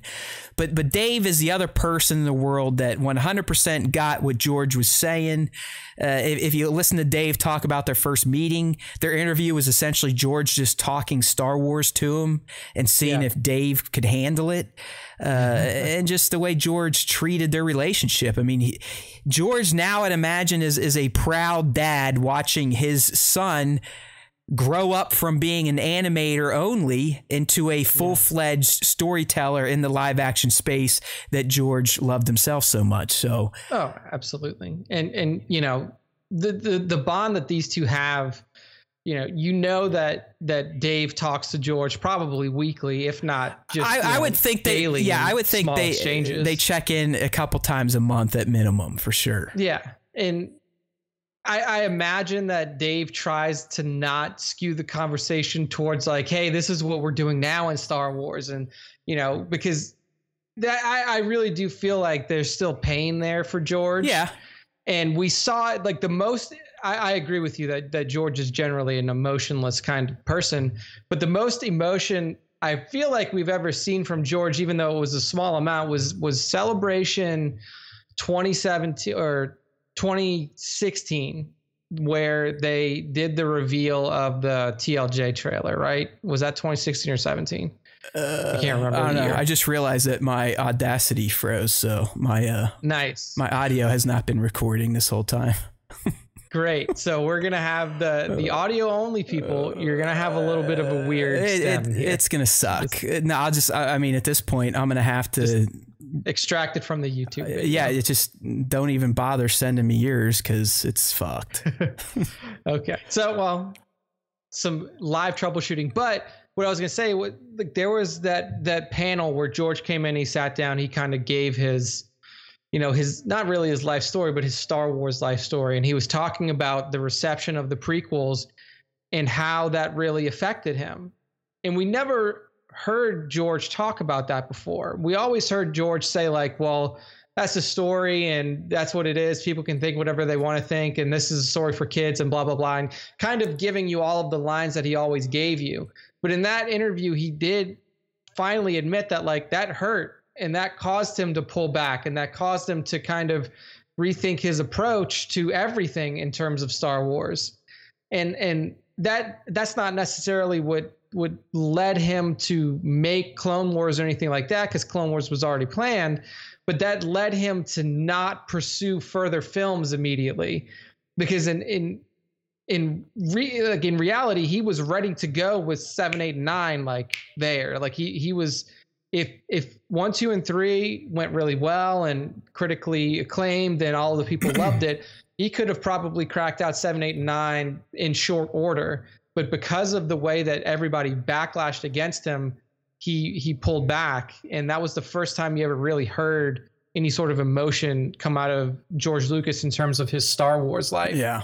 And I know that it's still hard for him, especially this. I think that this is the hardest thing for him is seeing Mando, because I feel like the fact that he likes it means that he wants to be involved. Like he wants to be in there and he wants to play around. There's again. That too, but I think honestly, Nick, I bet they talk about the technology. I think that's probably what gets George off the most these days, is because this is all stuff we talk about in past episodes where what they're doing now and the volume, that was his idea. The tech just wasn't there to do it.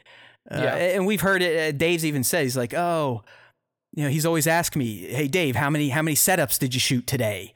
Did you get enough setups? How many setups did you shoot? Did you do this? You got to do this way. You should have got more setups in. So I don't know if they're talking story that much, because I think, like Nick said, that might be a little too close to home for George. But I could definitely see them talking about the art form. Yeah. You know what I would like to see, man? I really want to see George do it again. Not Star Wars. I mean, I would like to see him come back. But George's a billionaire. And I know that he's old and, I don't know how old he is exactly. Let me look it up real quick. And I know that, he's got more years behind them than in front of him. But I want to see George create again. because he's 76. He was born in 1944. Net worth. You want to know what his net worth is? Guess, Matt. Well, it depends if he's spent those 4 bills yet. I'd say 4.5. 5 billion. 5.6 billion, according to Forbes in 2020.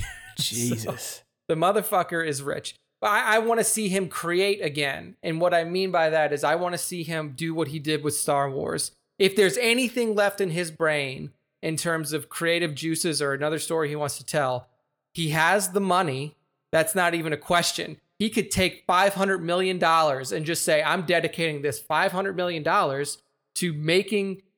to realizing my new vision.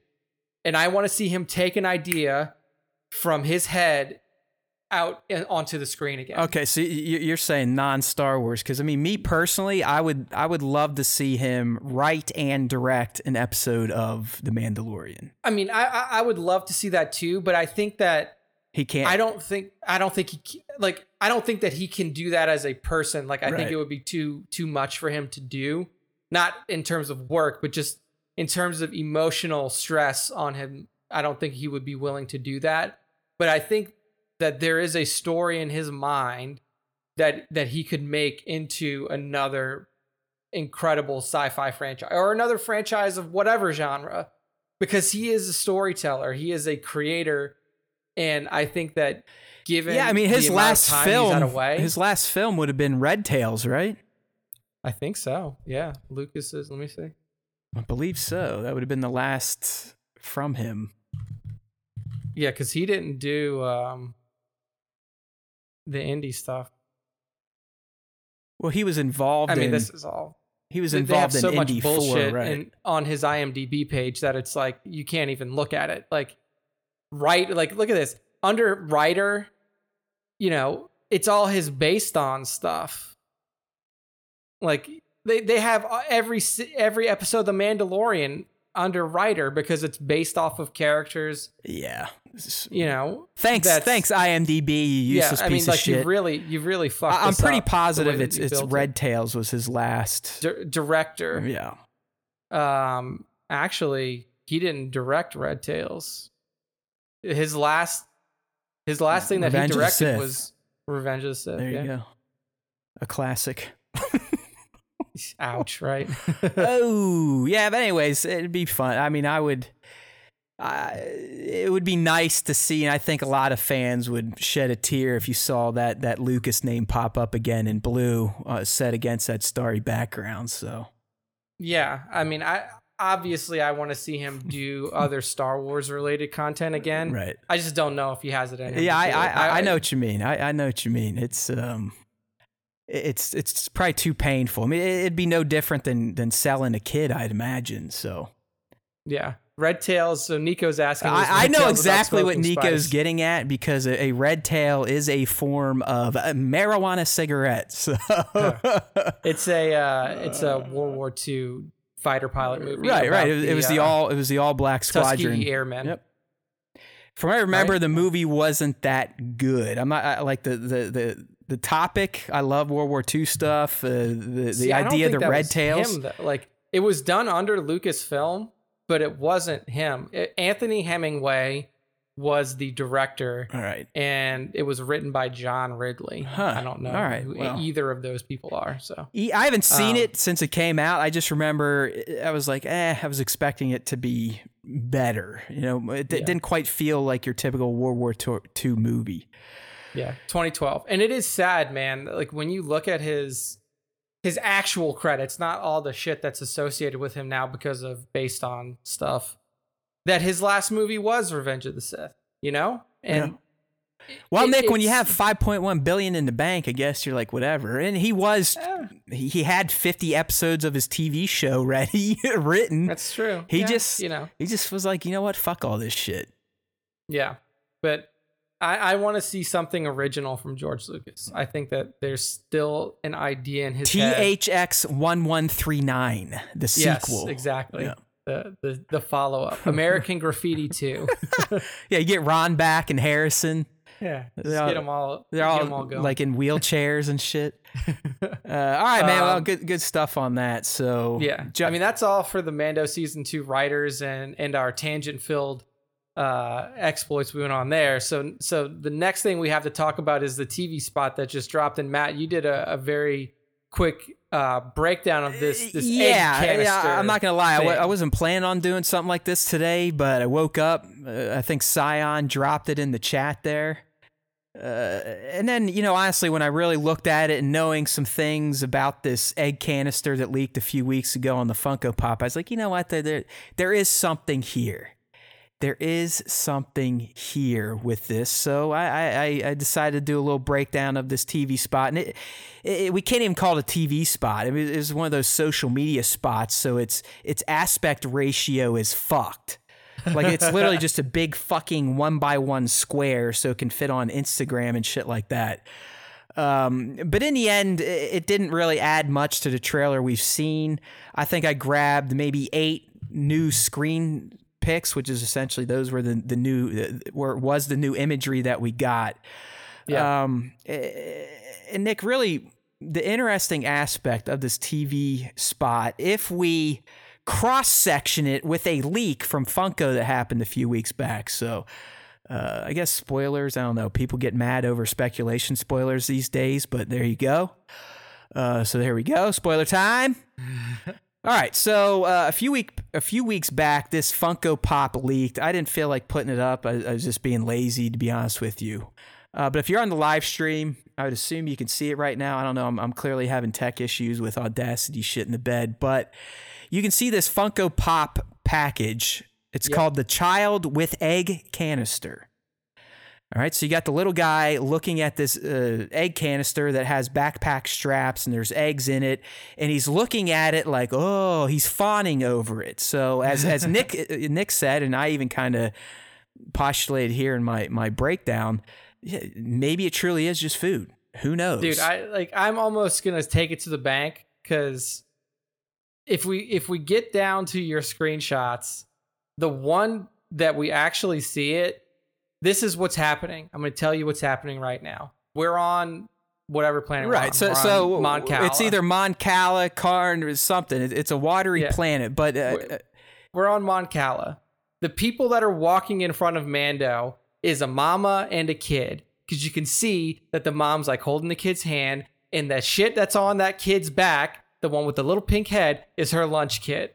And she's taking her to the boat, like, okay, it's time to go to school, Mary. Don't forget your lunch. Here's your pencil that you need for class. And then the fucking baby sees the eggs floating in there, and he's like, So Mando gets himself, either takes it from the little girl, or he gets himself an egg backpack, and that's Baby Yoda's food. Well, that's fair enough. That is one angle, and that's one I brought up. Maybe it truly is just a food source, but it pops up again as the Mando is exploring an ice cave with the baby in tow under his arm, and Mando's got on his back as he's shooting at something. So, Nick, if it truly is a food source, couldn't you just leave the fucker in the ship while you went to explore whatever you're looking for in the cave? I think it's just the baby is so hungry now. Oh, get out. Like, he's growing. He's growing. He's like a growing being. Okay. You know? All right. I do not. I think it being a food source is too big of a layup, and really the fact that Mando has brought it with him into clear danger. Like, I mean, I think we can all agree that they didn't go to this ice planet expecting some sort of friendly reception. I mean, even the scenes in the last trailer where we see them walking through, I mean, I believe his gun's drawn. He's on edge. Like, he's ready for some bad shit to go down. So again, if it is just truly a food source, can't the baby just wait the fucking 10 minutes? You know what I mean? Matt, you've had a baby before, right? You've had a baby. Have you never tried to walk out of the door with something and they just throw a hissy fit? Yeah, but like, I want my baby doll. You're right. I want it. You're right. I'm not going anywhere without it. You're right, but my baby wasn't 50 and couldn't use the Force and kill people either, so... But he still has the baby mentality. He still wants his num-nums. I don't know. And again, I'm not just completely discounting it. It could 100% just be, hey, this is just some fucking snacks for homeboy. Because if you look at the pop shot again, I mean, he's going up to them like, ooh, I can eat this shit. Yeah. Just some far out speculation. These could be eggs of Yoda's race, right? Who the fuck knows? That was the other thing I was going to say. It could be like other baby Yoda we don't eggs. know if they have penises and vaginas. You know, Yaddle and Yoda straight getting, willy with getting jiggy with each other. We don't know that. So it could be that. I mean, hell, maybe these eggs are other force-sensitive creatures.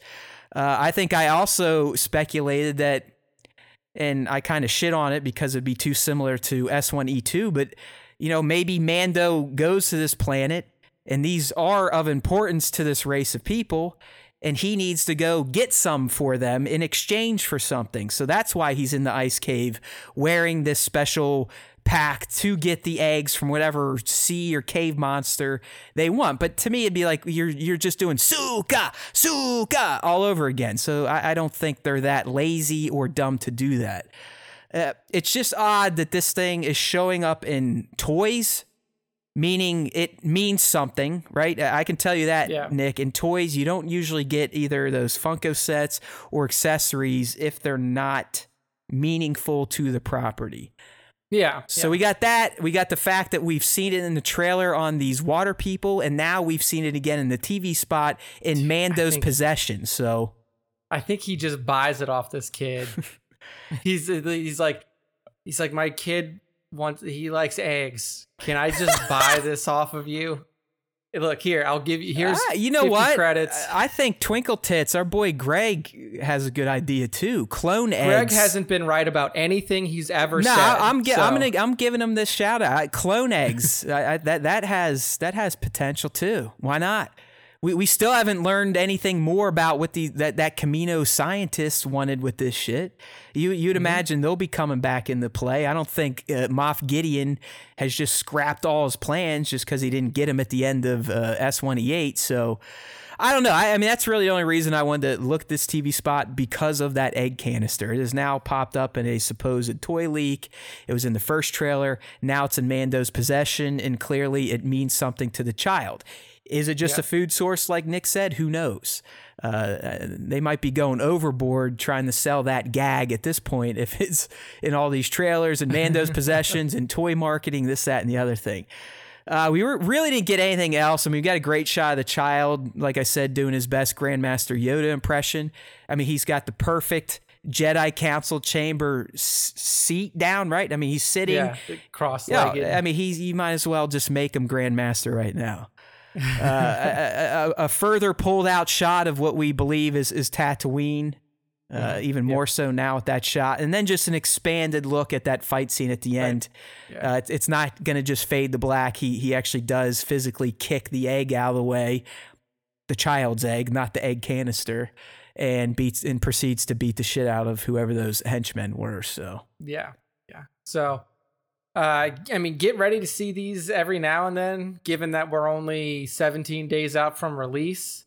You're probably going to start to see more social media spots, maybe TV spots. I mean, who the fuck knows now? Like, I don't know if people do TV spots anymore because people don't watch traditional TV that much anymore. It really is. I mean, I bet, not that we really have many people that watch live, but I would anticipate that if we did a poll, more people would say that they don't have a cable package versus those that do.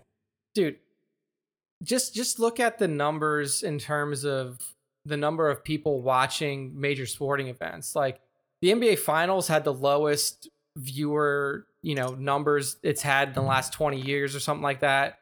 Like even the Super Bowl at this point is now down to where you're only getting 100 million eyes on it.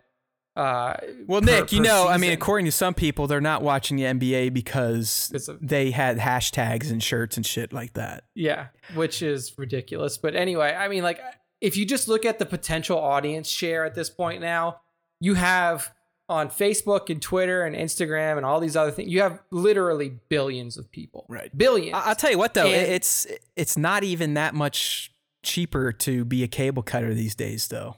It's not. It really isn't. I mean, I'm probably paying more because I have every fucking streamer under the sun, and YouTube TV They seem to, their business model is let's keep taking away, but keep raising the price. Yeah, $60 a month now is insane for YouTube. Right, I'm getting to the point of scrapping that shit soon here. Yeah. So I have the Hulu Disney Plus bundle, which is $8.99 a month. I have 4K Netflix, which is $15, and then we have HBO Max free through our internet service and Prime. That's all we got. Yeah, I've got them all. I think I use one. I basically use Netflix. That's it. And I get the Apple Plus. We bounce between Netflix and Hulu. Right. That's the two that we use most often. All right, so there you go. Keep your eyes on that egg canister. I think it's going to mean something, or it's not. Like Nick said, like Nick said, it's just a fucking elaborate looking snack jar.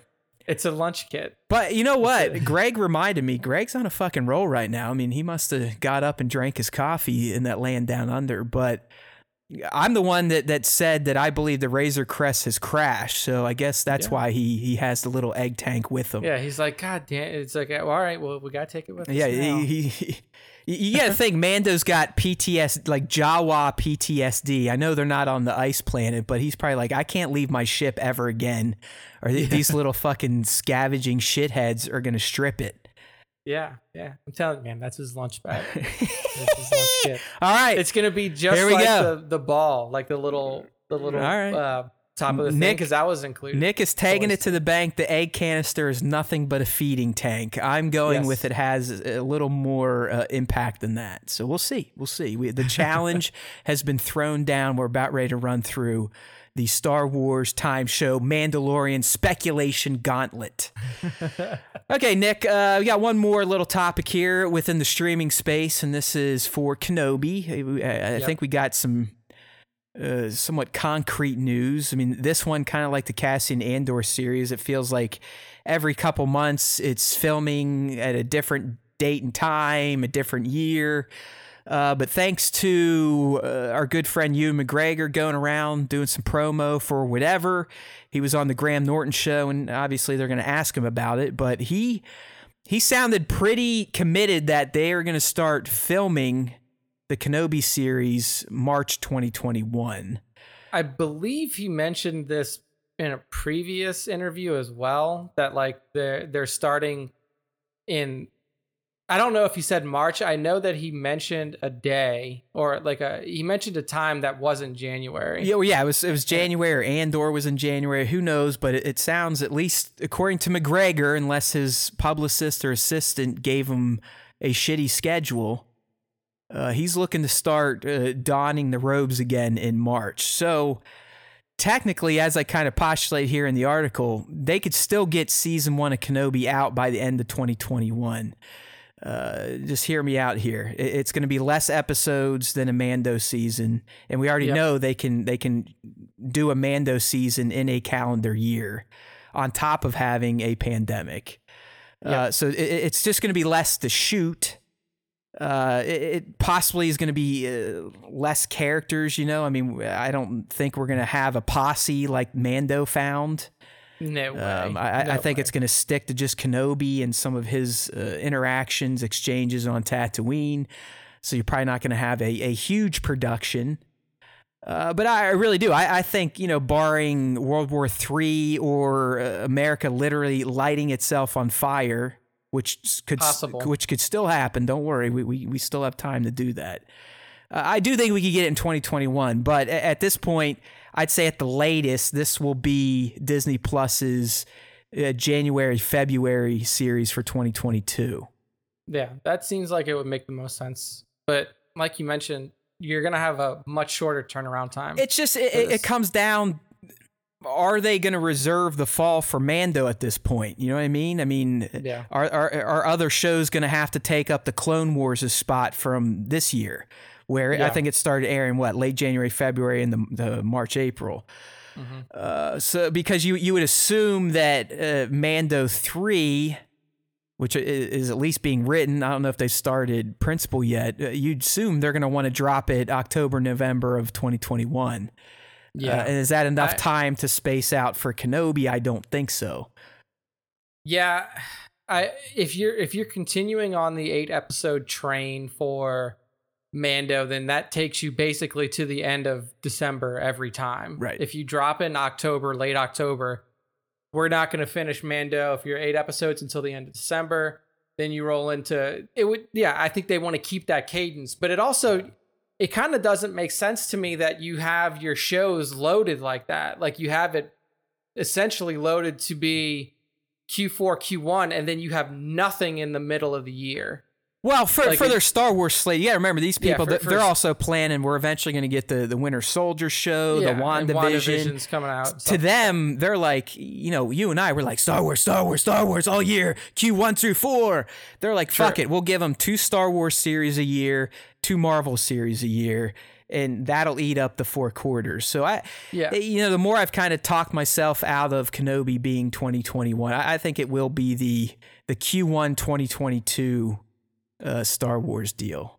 Yeah, it makes the most sense, honestly, if it comes out like that. So I'm hoping that we get more than 4 episodes, but if we get 4 episodes that are 40 minutes each, that gives us a nice 2-hour long 2+ hour long movie. So yeah, and then really the only other thing McGregor said, he's like, hey, this time it's a little different. Back then I was trying to act as Alec as if Alec was young, trying to act as Obi-Wan. Now he's like, now I'm gonna try to meet his old Ben performance a bit more. So it'll be interesting. I mean, he's not gonna be full on old Ben. He's not that far into it. I think Luke would only be 10-ish at this point. So we'll see. I mean, I always love hearing from you, and I believe it's Liam and Tones. They're the ones that recommended to check out his was a Longest Road, or it's some fucking it's a docuseries where he essentially like him and one other guy, him and his buddy Charlie or something. They drive motorcycles like thousands and thousands of miles. I think all through South America up to Hollywood. So he's just a fucking cool guy. Like I think Ewan's a guy, and you never know with the Hollywoods, but I think if you saw him on the street and you weren't a fucking cocksucker, he would sit down at a pub with you and have a drink. Yeah, I think so. Like if you didn't run up like, oh, Ewan, I love you, Obi-Wan Kenobi. Hello there. Hello there. Hello there. Look, I can say it. Hello there. I'm sure that so many people say hello there to him at this point that he's just immune to it. He's just going to reply, fuck you. Yeah, I mean, just like it's just like fucking Dave Chappelle with "I'm Rick James, bitch." Right. That's like he would say that people would say that to him while he was walking through Disney World with his kids. Like it's just like that's just how it is for Ewan now. It's like it's hello there, which is much nicer to hear than "I'm Rick James, bitch" constantly. That's great. So yeah, there we go. Kenobi hopefully shooting in March if everyone's not dead. And at this point, I think it would be the Q1 2022 Disney Plus big release. I think so. Whew, all right, dude, we've made it to the fan segment at the 2-hour mark. Yeah. And I only have recorded audio for about 30 minutes of the show. That's what I'm thinking about right now. So before we get into the top 5, which this week it is a +1er. That's right. Nick let me play. I got to pick my top one. But before we get that, we had a question of the week. And it seems these type of questions, I don't know if we got many more reactions, Nick, but we definitely get detailed answers. I'm going to say that I'm disappointed that all of you were so vanilla with your answers. Okay. Well, I'm just going to put it out there. Everybody picked the same fucking guy. Right. Like, have some fucking imagination. There is the question. Here's the question of the week. Before I go on a spout about everybody's answer being the same. The question of the week is, who is the greatest Sith of all time and why? Okay, so very straightforward question. I think that Matt and I have had many conversations about the greatest Sith of all time, and I think that for the most part, we kind of lean towards Palpatine, just seeing what he's done in the Star Wars galaxy. I mean, 150 plus year career of sowing hate and discord into an entire galaxy. I will say that my answer has changed, and I agree with somebody else who's in these responses. Can you read this first one, Nick? Because I need to save some energy to read Bosajan's this week, because it is literally going to take probably 10 minutes. Yes. So first response is from Mark Monarch, aka Toybox Photography, on Instagram, and he says, Palpatine. Why? Palpatine is Star Wars. All the conflict and turmoil. Oh, wow, I zoomed in too much. All the conflict and turmoil that happened in all 6 movies, plus the 3 fanfics, were because of him, plus the 3 fanfics. I like how he puts that. Were because of him. And he played everybody in the movies and TV series like a violin, succeeded in the eradication of the Jedi Order, and toppled a 1,000-year government to supplant his own new order, a feat that no other Sith Lord was able to accomplish before him. That may not be true. I'm just going to put that out there. Sure, there were Sith Lords like Revan and Bane who accomplished great and lasting things in their lifetime, but Palpatine achieved far greater things in the long run. One would argue that there was a Sith Empire before his time, but there was also a Republican Jedi Council at the same time.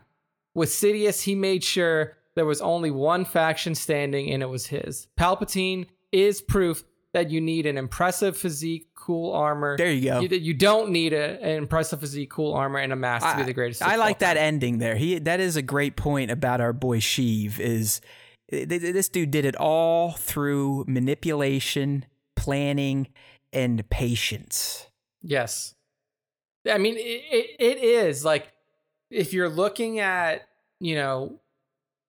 one of the most successful overthrows of a government at one time, I agree with you. I agree with you that he did it masterfully. I think that he's definitely up there in consideration. He really didn't have to lift a finger himself. I think the most physical work he did was dispatched of the bozo Jedi in his office. Yeah, that was about it. And then fended off Yoda.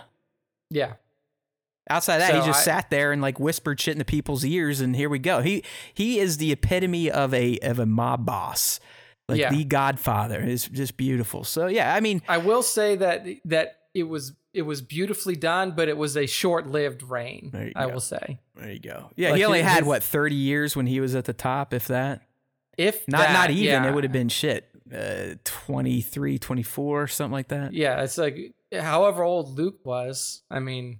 And really, you still had a Senate. You still had the Senate. Like this, he kept the Senate for, I'd say, 18, 19 years. He kept the Senate for 18 years, which, is, I mean, you could argue that at that point it really didn't matter. Like the senators were vestigial organs. Yeah, they weren't doing shit. Anything. I mean, he was the emperor. He did whatever he wanted to. But yeah, I mean, it was a short-lived reign. So good answer. And I will say that, holy shit, that was basically the answer for fucking everybody. There were, I think, essentially there were 3 answers that were given to this. I think it comes down to, like, are there movie people like me, or are you a book legend person like Nick? Because I mean, if you just know the movies, which is fine. I mean, Nick just likes being a dickhead.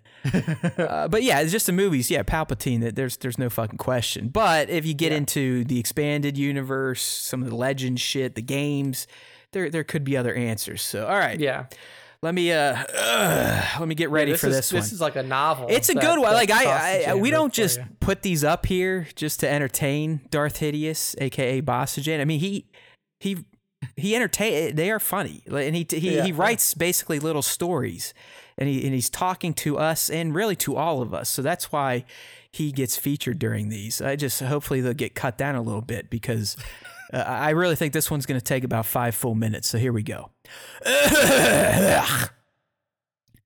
So, you want to know my opinion on who's the greatest Sith of all time? Well, that's a great question and horribly hard to answer, but as always, I'll cockwaffle my way around the Star Wars universe to give you cunts my thoughtful opinion. Everyone will say Vader. Well, according to Nick, everyone said Palpatine. Yes, he's the most well-known and the most badass, that's in quotes, but is he really? He got beaten by Obi-Wan almost to the point of death. He couldn't even kill Palps. He turned from the dark side and was ultimately redeemed, making him a failure of a Sith. Well, what about Palpatine, I hear you say? That's also a good point. No one can say that Palps wasn't a great fucking strategist. He manipulated the Republic like the little bitches they were to become his empire, right under the nose of the Jedi. He took charge of the hunting down and destruction of the Jedi Order, but he was beaten by Mace, say what again, motherfucker, Windu. And if not for Anakin's betrayal, he would have been a head shorter. So where do we go now, I hear you say? Let me flip the page. Well, Yeah. Darth Bane. Now there's a Sith Lord of greatness. He destroyed the Sith Empire and distilled all its teaching down to the rule of fucking two. Genius! He used his hatred and anger as a source of his power, and like the sneaky cunt that he was, he secretly made it so that when an apprentice killed their master, unbeknownst to the apprentice, the spirit of that Sith resided in the apprentice. Every time adding another soul to the eternal Sith. What a fucking badass douchebag! So he's in the running. What about Revan, y'all are saying? Well, fuck that guy. He was a Jedi whom was mind wiped and turned only to turn back to the light side. It chaps my asshole just thinking about this pussy bitch being considered a Sith Lord. Oh, come on, I hear you saying.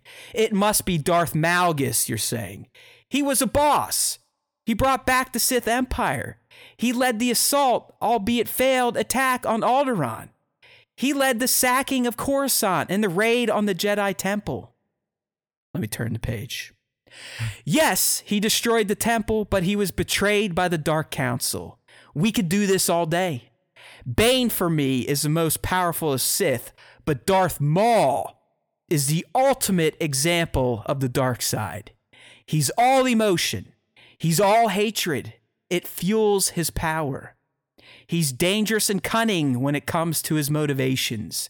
He used his hatred and rage to sustain him when he got cut in fucking half. He's also the first person on film to kill Liam Neeson. That says everything you need to know about this perfect motherfucker. And that ends, as Liam says, that ends this week's episode of Storytime with Bostajan. I mean, yeah, that's a good one. I like it. I like his inclusion of Darth Bane in there because I really do think that people need to understand the importance of that character, and I don't think enough people know who he is. Do yourself a favor and just go to the Star Wars wiki and read it.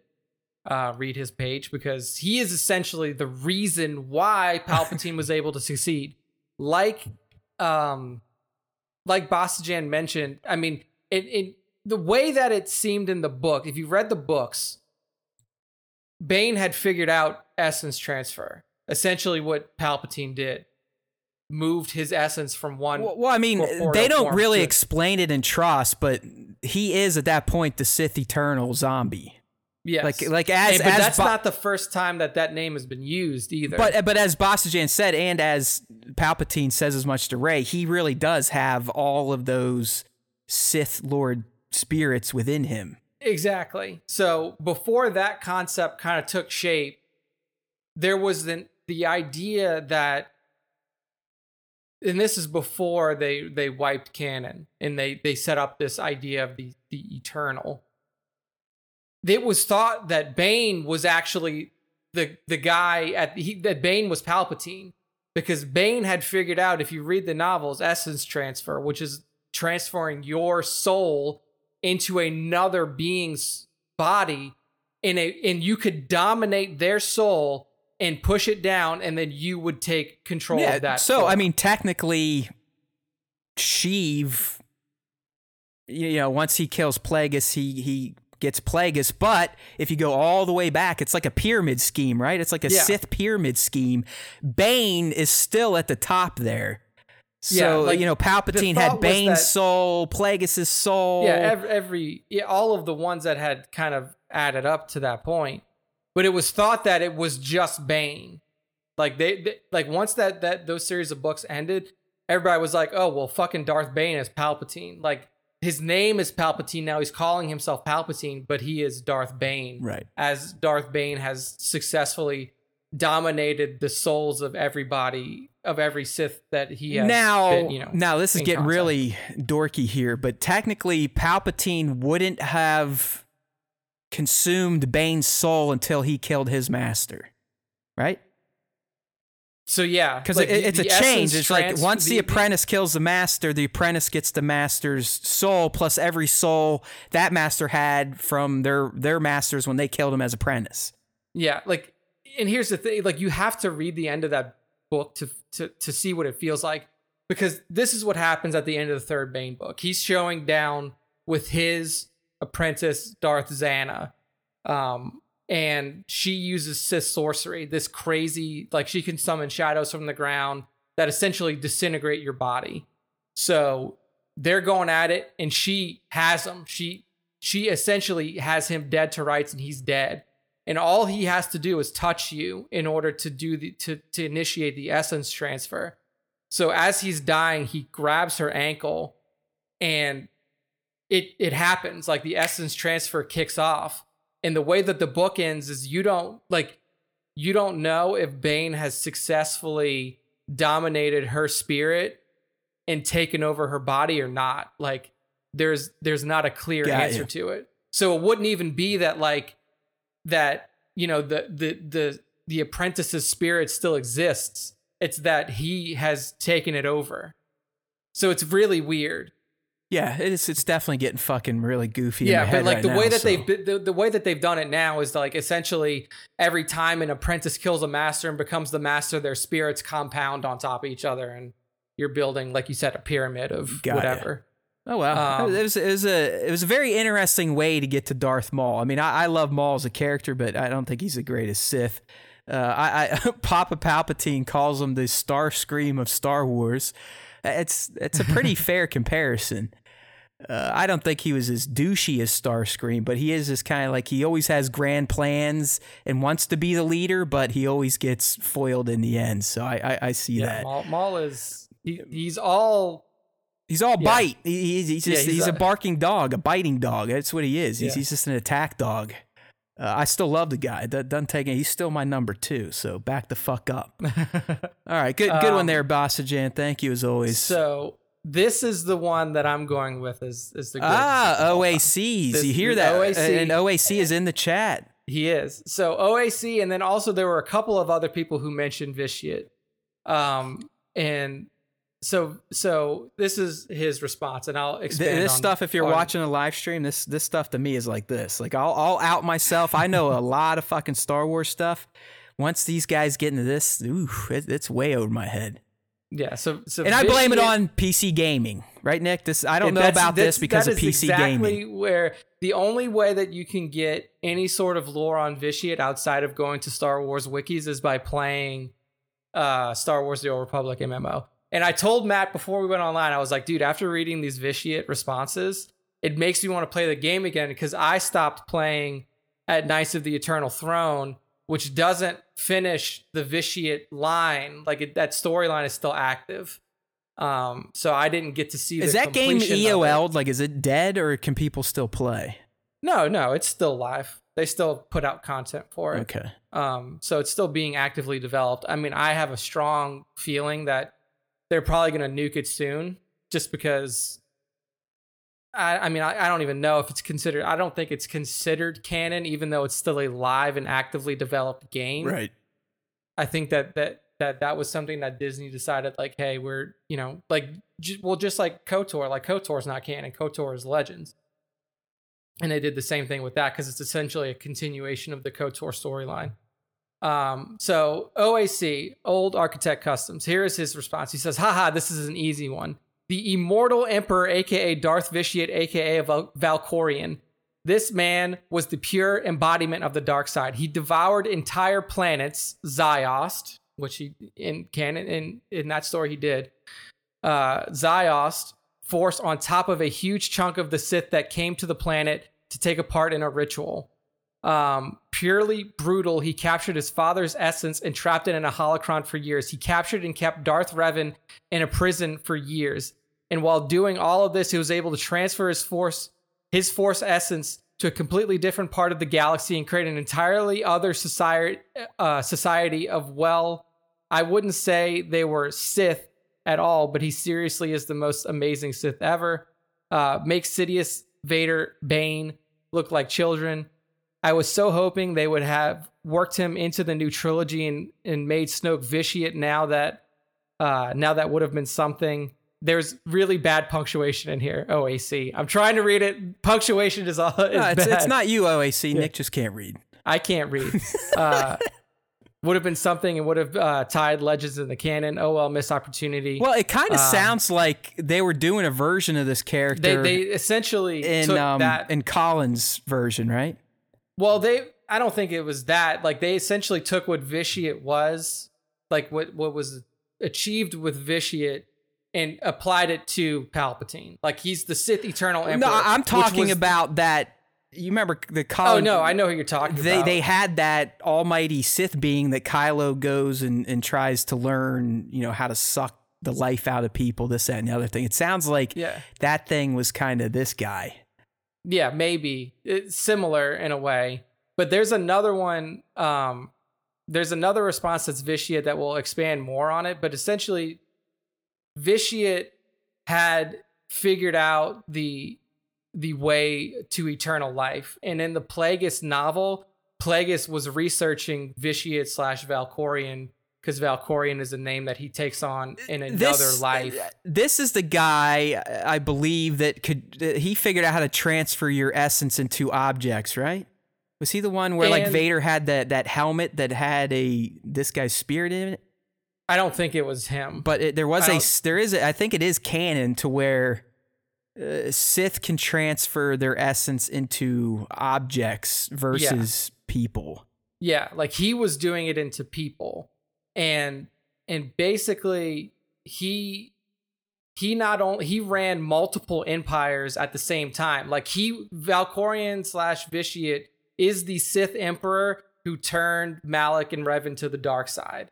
Like when they went out, he orchestrated the Mandalorian Wars. Like he was the Palpatine before there was a Palpatine. So where does Bane fall in here? Like Bane is about 2,000 years after this guy. Vitiate. So Bane technically is just building upon Vitiate's what he learned in terms of essence transferring and this, that, and the other thing. Exactly. And the unfortunate part is that because of what Bane did, like Vitiate had essentially distilled the essence of 8,000 Sith into his form, into his Force essence. The one thing that OAC mentions here is that he did this ritual. So what he did was he took everybody to, it wasn't Zios at that point, it was Nathema, this other planet, and he gathered 8,000 of the remaining Sith there, and he consumed the essence of the entire planet and all 8,000 Sith in a ritual to essentially make him an immortal being. And that was the first time that you kind of saw this idea of stacking your Force essences onto each other. And then he creates this eternal empire that's run off of this planet called Zakul that's happening in the shadows. But he's also running the Sith Empire in the actual galaxy at the time. So he's running two different empires at the same exact time, and then merges them all back together to like start this assault on the galaxy. And he did this over 1,500 years. So he was the Sith Lord Master running multiple empires for 1,500 years. So who the fuck takes him out? He was killed by his family. So now, this is another. Now, is this something Bane would have read about, and that kind of is like, you know what, us Sith clearly can't handle our anger. We need the rule of two. So it could have possibly been into it, but in the book, Vitiate hasn't been, like, when Bane books were written, Vitiate hadn't been created as a character yet. Got and then that's like where all this, like, they're all kind of canon, like, it gets weird. It bleeds into others. They sound like the same guy. This and other thing. Either way, I like listening to this shit because I mean this just stuff. Go read Go read Valkorian's Star Wars wiki page. Well, I think I might do what OAC. I think this is what he said he did. He just watched all the cutscenes of SWTOR and just basically had a movie for all this stuff. Is that something I could do? Like, because there's someone out there on YouTube that probably has stitched together a SWTOR movie.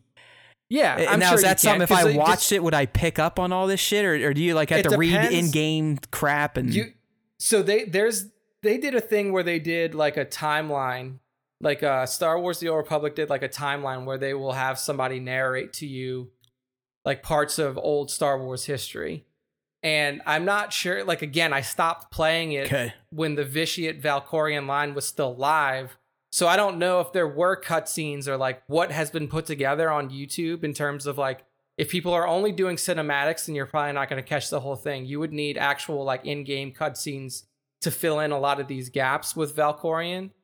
But it's his story is really well done. Right. And honestly, like, I wish they would have made Knights of the Old Republic 3 based off of the Knights of the Eternal Throne storyline in a single player console mode, because it's such a good story that basically finishes the Revan arc. Like, you find out that like Revan has been mind fucked by this Sith Emperor out in the unknown regions of space, and you never find out who he is until Valkorian is introduced to you.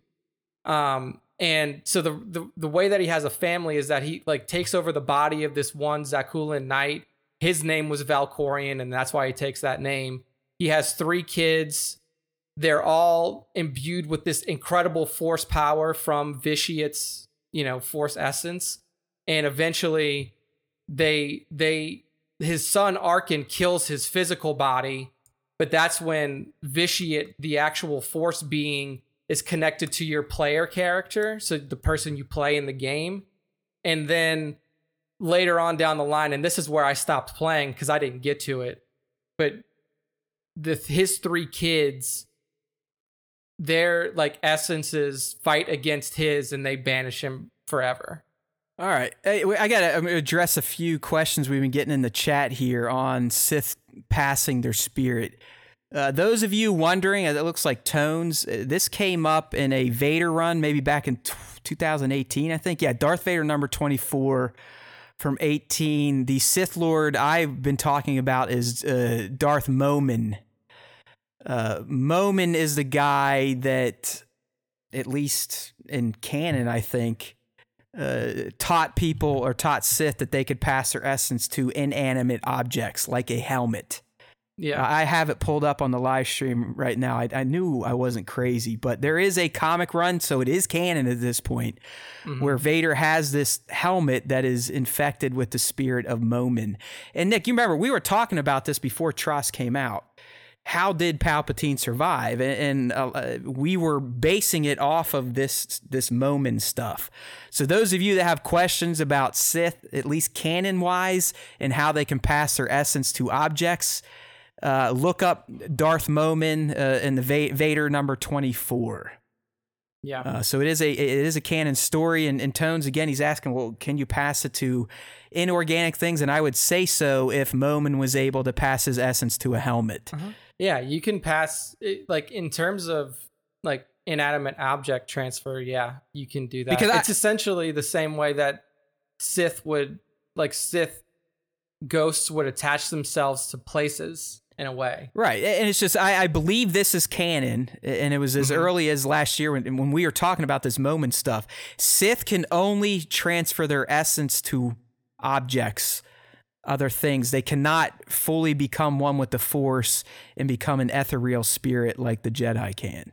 While they can both use the Force is at least like, you know what, fuck you people. You've been using me wrong the whole way. You've been using me for evil.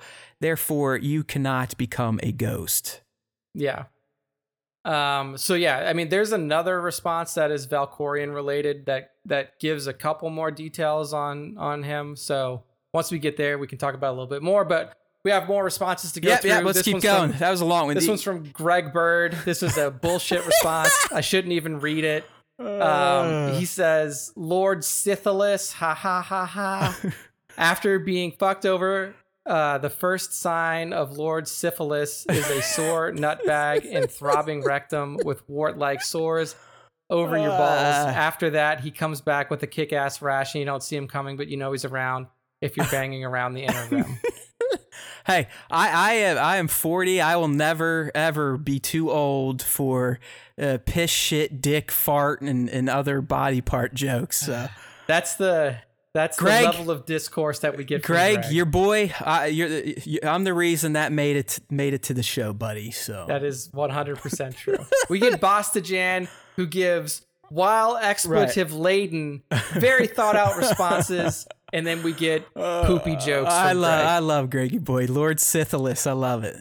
Okay, up next, hey, young Liam getting a shout out on the fan question of the week this week. So this is Liam Samard Photography on Instagram. He says has to be Palpatine, even though he wasn't then the most powerful of all time. He was the one who truly won.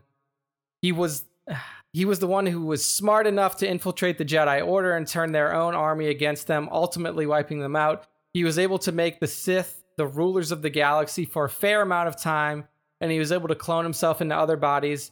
If for ever reason, the one he was what? Hey, we don't have into other bodies. If for ever reason, the one he was in would die. If for whatever reason the one he was in would die. Let's just say English is not our fans' strong suit. yeah, exactly. In my opinion, with all of that, and his insane amount of manipulation is why he is on top as the greatest of all time. So yeah, Palpatine, again, a very popular response here because of the events that we see play out. It really is. I mean, it comes down to, are you movie canon only, or are you someone that got into words and shit at some point in time? Words and shit, video games and shit. I think that there's a lot of there's just a lot more, because if you, like, in my opinion, if you limit yourself to the movies in terms of what you're reading, there's only 3 Sith. There's Vader. No, for this there's Dooku and Maul. I mean, Maul was a Sith for a little bit. I would but no, for these questions, dabble wherever you want to go. I'm not saying it's just movie, but if we want to kind of keep things to canon, that's pretty much what we're left with these days. The films, the comics, once Disney took over, I think so 2015 and on, something like that. And whatever they put out on YouTube. I mean, that's it. That is our canon these days. All this shit sounds fantastic. Like, I would love, like, I might try to find those YouTube videos. I think OAC said he might hook me up with some links. But yeah, if it comes down to reading, it's not going to happen for me at this point in time. It's just not. Yeah. I can't do it. I can't fucking read. I can't. I totally get it. That's why, by the way, that's why Nick reads all these responses. I really, I can't read. Even I can't read. You can clearly see. All right, I'll take one from Nick because he's been doing all the heavy lifting. So I'll take the next one here from Anthony, which looks like it came in on a different platform, which is a surprise. This came in through Facebook Messenger. Look at that. All right, so Anthony, hey now, guys, I love it. He's got the hey now, hey now, hey now, hey now. All right, my friend Action Figure Noob turned me on to the show, and I love all the eps I've listened to so far.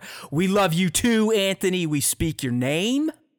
I don't really Instagram, but wanted to respond to your question of the week. That's fine. We're on all the platforms, or at least the ones that we think are good. But in all honesty, we only look at Instagram. So I'm surprised Nick even found this. IG this, because whenever we do get a message on the Facebook page, it comes through on my phone. Gotcha. So. Perfect. I'm glad someone's paying attention to the FB here, because I am not.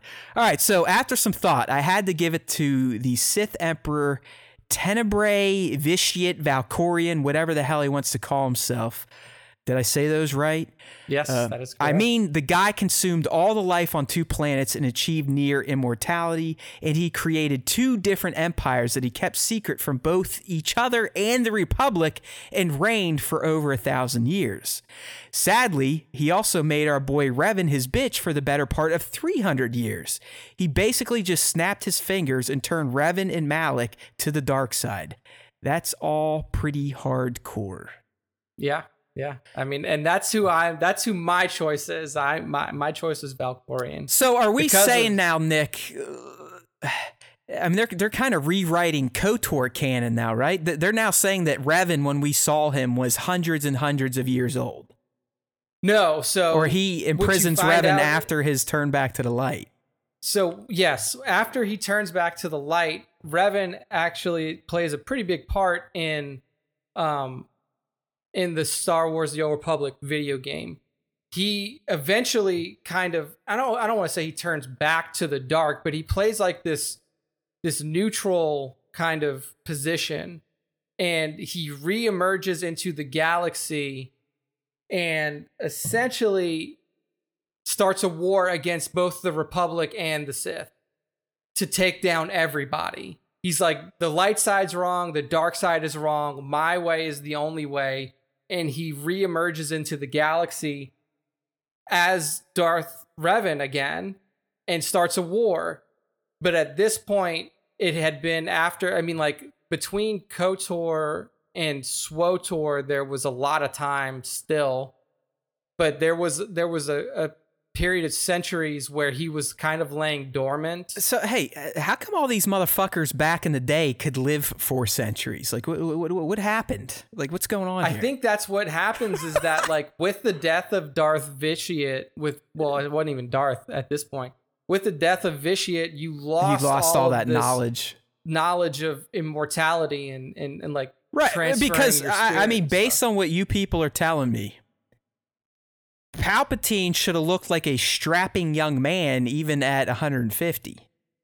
Yeah, but the problem, I mean, we know with him, he picked the shit body. He was a rotting clone body. But even as Sheev, like once he blocked that his own Sith lightning, he somehow let his body just age to an old crippled fuck. It's like the problem is like the essence transfer, like. What he was essentially looking to try to do was lost. Like that art was lost. Like right. That's just me not knowing. But it's like Revan lived 300, 500, 400 years. The whole thing that Revan came back, it sounds like they just took the dark ending of KOTOR and kind of went that way. I don't know. I don't know how they work together if you played Revan the light way. I don't know. That's weird, but whatever. So I'll take your guys' word for it. This guy with 3 multiple names, he's the man. Vitiate, Tenebrae, Valkorion. So Tenebrae was his birth name. He was he was the bastard son of a former Sith Lord. Vitiate was the name that was given to him by Marka Ragnos. Marka Ragnos was the Dark Lord of the Sith at the time where Tenebrae was like gaining power, and he was the one who bestowed Lord of the Sith title upon. Is that like Vitiate. his, when Anakin became Vader, that, Yeah. So Marka Ragnos was basically his Sith master. And then Valkorion was the name that he assumed when he built the Eternal Empire, because that was the name of the body that he inhabited. Got you. That's all right. So. Well, I'll check this guy out. I mean, you guys have told me enough. I'll look at it. Even though, as one 6-shooter says, the EU is dead, and he is right, it's still, it sounds like interesting content to me nonetheless. I know. I like the way that I look at it is like, it's dead. It doesn't make any sort of impact on stories being told now, but the story still exists. And I'm a person who just enjoys good content. Right. So I don't care if it's not canon or it's canon. Like if it's a good story, You're a better man than I, because I am an OCD canon guy. Like if it's not canon, I can't even accept it anymore. Like it's just it doesn't affect the world we live in. The Star Wars we're seeing being written now. Like if Valkorion can't be mentioned in The Mandalorian, he does not exist to me. It's true. I mean, technically, like the good thing about this old canon shit, about like this old Republic shit, is like you can snap your fingers and make any of it real. Yeah, they have the source material. We've talked about this in the past. They just don't seem to want to mine it too much. But you can, so like Vitiate, Valkorion could be real, and it wouldn't affect anything that happens in the shit that we see now, real canon. Like, no, you can't go back and snap your fingers and make Jaina Solo real. Like it just can't happen. That's now. Gone now. Yeah, that is 100% gone. You're right. All right, next one here. We're dragging this segment out a bit. Lego Star Wars collection. He went with Vader, even pronouncing his name. You can hear the theme song. I do love Darth in terms of being a great Sith, though. he's a little wishy-washy bitch. We all know that. We all know under that armor, he was a sad, sad man. Yeah, it was pretty bad. All right, next up, Corellian smuggler. Objectively, it's Palpatine. He overthrew the Jedi and ruled the galaxy for about 24 years. He also came back from the dead, and his blood heir now owns a Skywalker name. I like that at the end. Good one. It's a good one. I mean, technically, who won that trade? Yeah, it was a good final fuck you to the Skywalkers there. Yeah. Next up, it says this is the Amazing Hunter 2. I would say Vador with an O, but you have to give it to Palpatine. He made the chosen one turn to the dark side. He was manipulating the Jedi. He tortured Maul, and when Maul got captured, you can see the fear in his face. Palpatine is someone you do not mess with. He knows what he needs, and he will do it as long as he pleases. He will do it as he pleases. Nothing gets in his way. Also, he ordered Fox to kill Fives. Fox did nothing wrong. He was just following orders. Palpatine is to blame. I'm not Nick. Do you know like how big of a movement there is for fans hating Commander Fox? No, it's like, especially in the toy community, like when that figure came out, people are like, I fucking hate this guy, but it's a good looking figure. I'm still going to take a picture of it. It's like, I forgot why they hit, but he was the one that executed one of the famous clones out there. But it is funny, like how many people, and I'm assuming they were younger when they watched the Clone Wars cartoons, just fucking hate Commander Fox. I mean, that was a very rough death to take. All right. Up next, we got Tones making a return to form here in the question of the week. So he's going with Sidious/Palpatine. From the beginning, he orchestrated the entire plot to take control over the galaxy, albeit for a short period of time. He beat all other Sith before him to achieve this ultimate goal, as well as having the power to return decades later after his demise for one final attempt at control. No Sith previously achieved this or that, the ultimate power to do so. Or had the ultimate power to do so, with a correction from Tones. Yeah. You can tell Tones was born before smartphones, because he still types out full sentences with periods and stuff. Yeah, I do that as Me well. too. Like and it's gotten to the point where I feel like an asshole for punctuating text messages. No, dude, I have to. I can't. I have to do it. I can't just bullshit. Dude, like when I like the last one, and I'm not like trying to shit on anybody's writing, but like the Amazing Hunter 2, probably younger because there's no punctuation. Well, I was gonna say is like I think Nick's struggling to read this because he hasn't been teaching younger generations like I have for the past decade. My friends, these question of the week responses, these are the type of emails and questions for help or just homework responses I get from my college students. Like, brother, where there's no periods, there's a run-on sentence for like 8 paragraphs, and I'm just going, I'm not kidding. I am not kidding. I got an email yesterday that said, what do this thing help no see it? Okay? So, wow. Don't take it personally, Nick. It's not your fault. You can't read people that are typing like this. I'm not even going to say it's really your fault. It's just the human race is getting dumber and dumber with more technology we have. Yes. People, I've had students that abbreviate their fucking names in an email. Like, abbreviate your own last name. Like, instead of typing out Haywood, I just type out HYWD. It's like, really? Really? We've gotten to this fucking part of human society. But anyways. That's how far we've gotten. All right. Next up, we have Baron's Black Series. And he says, isn't it obvious? For Matt Haywood, it's Darth Talon. Head, tails, and a bikini, say no more. Honestly, Matt, you would like Darth Talon. I know exactly who we're talking about. Are you kidding me? I've seen that red. Yes. She almost has like the Maul tattoos, right? Yeah, she does. Yeah. Red Twi'lek, Dark Lord of the Sith. But he backed out. Come on, Spencer, stick with it. There's nothing wrong with Darth Talon. Just like everybody else, he says it's actually Darth Sidious. Not to give a cliche answer, you did, Spencer.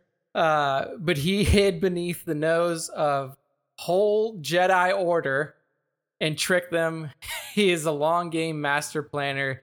He turned the strongest Jedi against the Order and used him as his lapdog. He found a way back from death.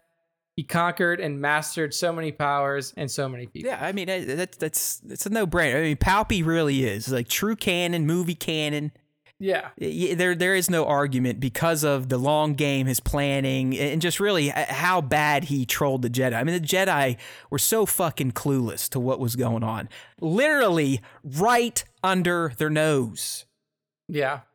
I mean, you're right. Like, canon-wise, you really don't have too much. And, like, here's the thing. Like, I would argue Darth Bane would probably be greater than him, but I don't know what level of canon he is. Like, I don't know if his whole story is canon now. Like, if all three of those books are canon, then you could argue that Darth Bane was, but I don't know what level of canon it seems Bane to me is. like if the Bane thing is canon, the whole rule of two, I would think that Bane would look at what Palpatine achieved and go, yes.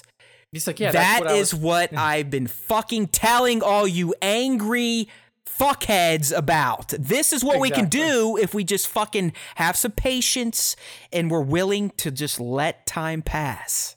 See, like, Bane was really close to Valkorion because he did something similar because, like, Bane set off what was called a thought bomb in a cave. And he had all of the Sith, all of the surviving Sith in this cave. And he convinced them, he's like, I'm going to do this ritual and we're going to wipe out the Jedi. And really what he did was he set off a thought bomb and that trapped all of their spirits inside of this cave. And it was called like the Cave of Tears or something like that. But what he should have done is what Valkorion did and imbue all of those Sith essences into his own self, into his own force. It sounds like Bane wasn't a selfish guy. I mean, he sounds like someone that you could have a drink with, right? You sit down, have a friendly chat about murdering people and Jedi. Yeah. And you didn't have to worry about him sucking your soul into his. Yeah, he's a pretty nice guy. I like him. All right, next up, Skeletron photography. He says Darth Nihilus, not only was he mostly an apparition of the dark side, but he also was the Sith Lord of Hunger. He wiped out the entire biomass of a planet just by calling out in the Force and speaking to it. Also, Lycan from the Legend story Nomad could make entire rooms of people die by causing their brains to explode. Pretty good stuff there. Yeah. But I agree, like, Nihilus's power is almost unmatched. I just think the chat right now is fantastic. Like these people are going insane over like some of this EU stuff, and I will have to agree with Trevor a bit. Like some of this EU stuff was pretty fucking far out. Like thought bombs and eating planets and this, that, and the other thing. I mean, it's like I'm sorry, it's like getting into like superhero stuff. I'm sorry that fucking Trevor can only wrap his head around some guy shooting lightning out of his fingers. Bomb. Like that's as far as it goes for Trevor. There is some cool shit that happened in the old EU. I saw the thought bomb. It is pretty far out. All right, holy shit, our last one finally. Yes. Prob ban Lee Vitiate, but I prefer Darth Bane to his pure raw power. So that was from Jomo Symbol. Yes. It really sounds like Vitiate and Bane are kind of thinking the same way. One, it's chicken and the egg. I'm going. Yeah. All right. So man. That's the last. That was like a fucking history lesson from Nick. So I enjoyed most of it, but like some of you, I think I was getting over it there. It's kind of like Nick on Toy Talk when he starts to gloss over. Thought that thought bomb was enough. I was like, all right, my fucking head's about to explode too. But good stuff. It's good stuff. I felt like we just went to school. We need that Star Wars history every now and then because it's not like we have much to think about right now outside of Mando and whatever pretend shows we think are coming out. So, all right. So that go give the if you don't know who Darth Bane is, go give his wiki page a read. Go give Vitiate's page a read because there's some good. There's some good story in there. I don't care if it's canon or not canon. There's good Star Wars story with both of those characters. All right. Okay. We are now moving on, finally. This is definitely going to be a 3-hour show. I know those are, that is your favorite length if you're a super fan. I'm starting to feel a hemorrhoid forming in my own asshole. Yeah, there's some tired setting in now. I'm wondering if I should just start wearing diapers for these podcasts, but here we go. It is that time of the show to start to pay homage to the Star Wars Time Show faithful and all of you Star Wars fan artists out there, because it is the top 5 Star Wars fan artist features of the week +1. That's right. It's a +1 week, which means I got to make a choice out of all the amazing shots that we featured throughout the week on our Instagram account. So if you want to get in on this fun, you got to use the hashtag Star Wars Time Show. We would love for you to also tag us on Instagram at Star Wars Time Show. That way, we'll see your shots. If they don't suck, they'll get featured on our page. And if they're totally excellent, if they are station, Nick will throw them into the top 5 segment, which is a post that goes up every week on StarWarsTime.net. So your work will live in infamy, and then you will also be talked about on the show, the greatest yet most unlistened to Star Wars fan podcast in the galaxy. All right, Nick, let's get into it. You got 5, I got 1. Who was your first pick? First pick this week was our good buddy Lights Camera Tentacles. Oh, yes. And this shot that he has, I love what Lights Camera Tentacles does, because he basically just he just takes Star Wars figures and just makes his own shit with it. Yeah, you can't even call this kit bashing. He is creating brand new figures by just kind of Frankensteining parts from all sorts of lines. Like, I mean, it looks like he's grabbing shit from NECA, from this toy maker, obviously the Hasbro stuff. It's just, you never know what this guy is going to create for this little, I think he calls it like the clusterfuck zone. It's this little world he's created with all these characters that are somewhat Star Wars related, but once he's done doing what he does, they are Lights Camera Tentacles creations. Yes, the cluster flux is what he calls it, the nexus of realities. Yeah. So what we see here is what used to be a BB-8 droid that has now been repurposed and reused to make a mechanical spider that is eating somebody alive. Yeah, it's just, I mean, this looks like a figure you would buy in a store. I mean, that's how high quality his craftsmanship is. Dude, just let's put aside that he's turned BB-8 into an arachnid. Dude, he calls them BB-8 legs. BB-8 L3 G5. See? Even the fucking names are genius. But I mean, dude, just look at the paint job alone is such high quality that you got to see. If you're just listening, you got to go look him up on Instagram at lights_camera_tentacles. His entire profile is nothing but this world he has created, the Cluster Flux, which is it's an amalgamation of, like I said, various pop culture franchises, yet none of them are just pure, say, Star Wars or pure Marvel. They all have Light Camera Tentacles touch to them, which it may be slightly demented, but it's fucking just, this is art, all right? I mean, the shots are good looking, but what this gentleman is doing with this hobby is it's taking the art form to a whole other level, in my opinion. Yes, very much so.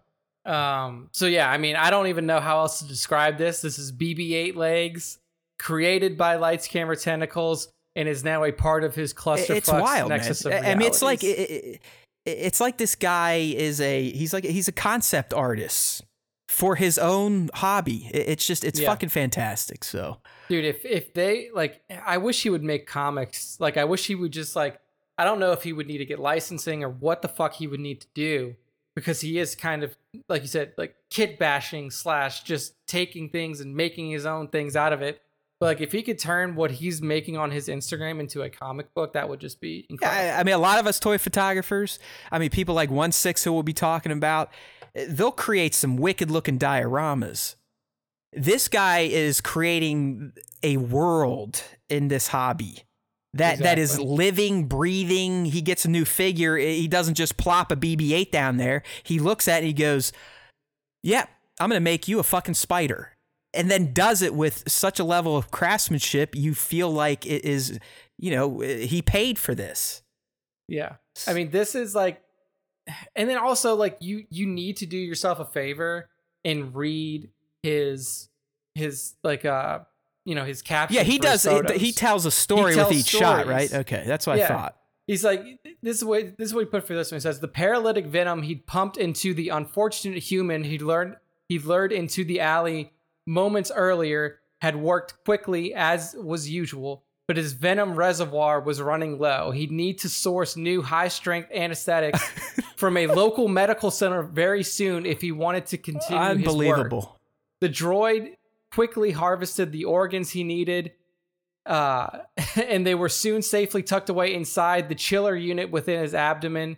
He would sell them later at the Cluster Flux illegal meatware market under Borg Town. That is awesome. Blah, blah, blah. I mean, the imagination on this Star Wars or just pop culture fan is undeniably amazing. I mean, come on. Oh, yeah.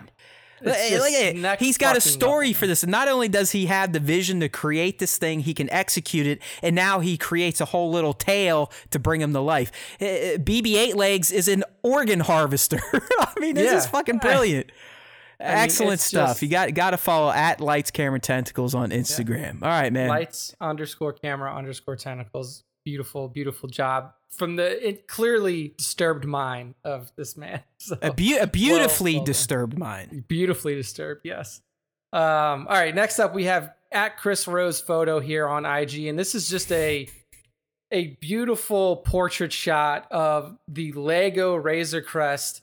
I don't know how he got this. Like, I don't know if this is like photo editing to where like he got it to lay perfectly on top of the water like that. But what you see is the Razor Crest landed on a very still. I'll tell you, Nick, it actually has landing gear because I just built this set this weekend. So there are actual like skis underneath it. Okay, so it actually is sitting on the water. Yeah, he probably sat it down and then waited a few minutes to let the ripples go and to get this just, mere quality reflection. Yeah, so it's just beautiful. It's just a beautiful portrait of the Lego Razor Crest. It looks like there's a sunrise about to happen, and like you said, the almost perfect mirror reflection that he gets in the water is just well done. Beautiful shot. Yeah, no, Chris is great. I think he almost exclusively uses natural light for all his shots, and which can give you just these beautiful backdrops that we see in this shot right here of the Lego Razor Crest. I mean, you have hints of pink, purple, blue, navy. I mean, look at the sky. And then, like Nick said, you got that the sun is either peaking or dipping right there, which adds even more color to the shot. It's when I see stuff like this, it's like, come on, dude. You're so invested in the Legos now. You have all these great sets. Just try it once. But then the little devil's like, well, you've got fucking 800 figures that need shot first, so the Legos got to wait. But I would love to just go grab my Razor Crest right now and try to do something like this. Not that I could, because I don't live somewhere where I get great sunsets, nor do I live somewhere where there are a nice body of water that I would like to visit. So I'll just sit here and keep bitching about sucking. There we go. So beautiful work at Chris Rose Photo on Instagram. Go give him a follow. Well done. Next up, we have a shot from Tiny Epic Photos at Tiny Epic Photos on Instagram.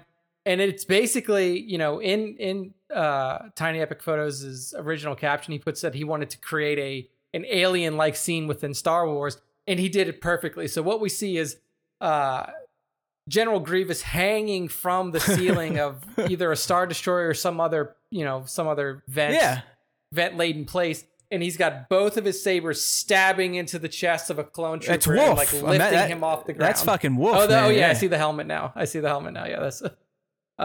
So it is. It's like a perfect Star Wars representation of the alien scene from from the movies where the alien comes down and fucking gets a kill there. Except this time the alien is General Grievous.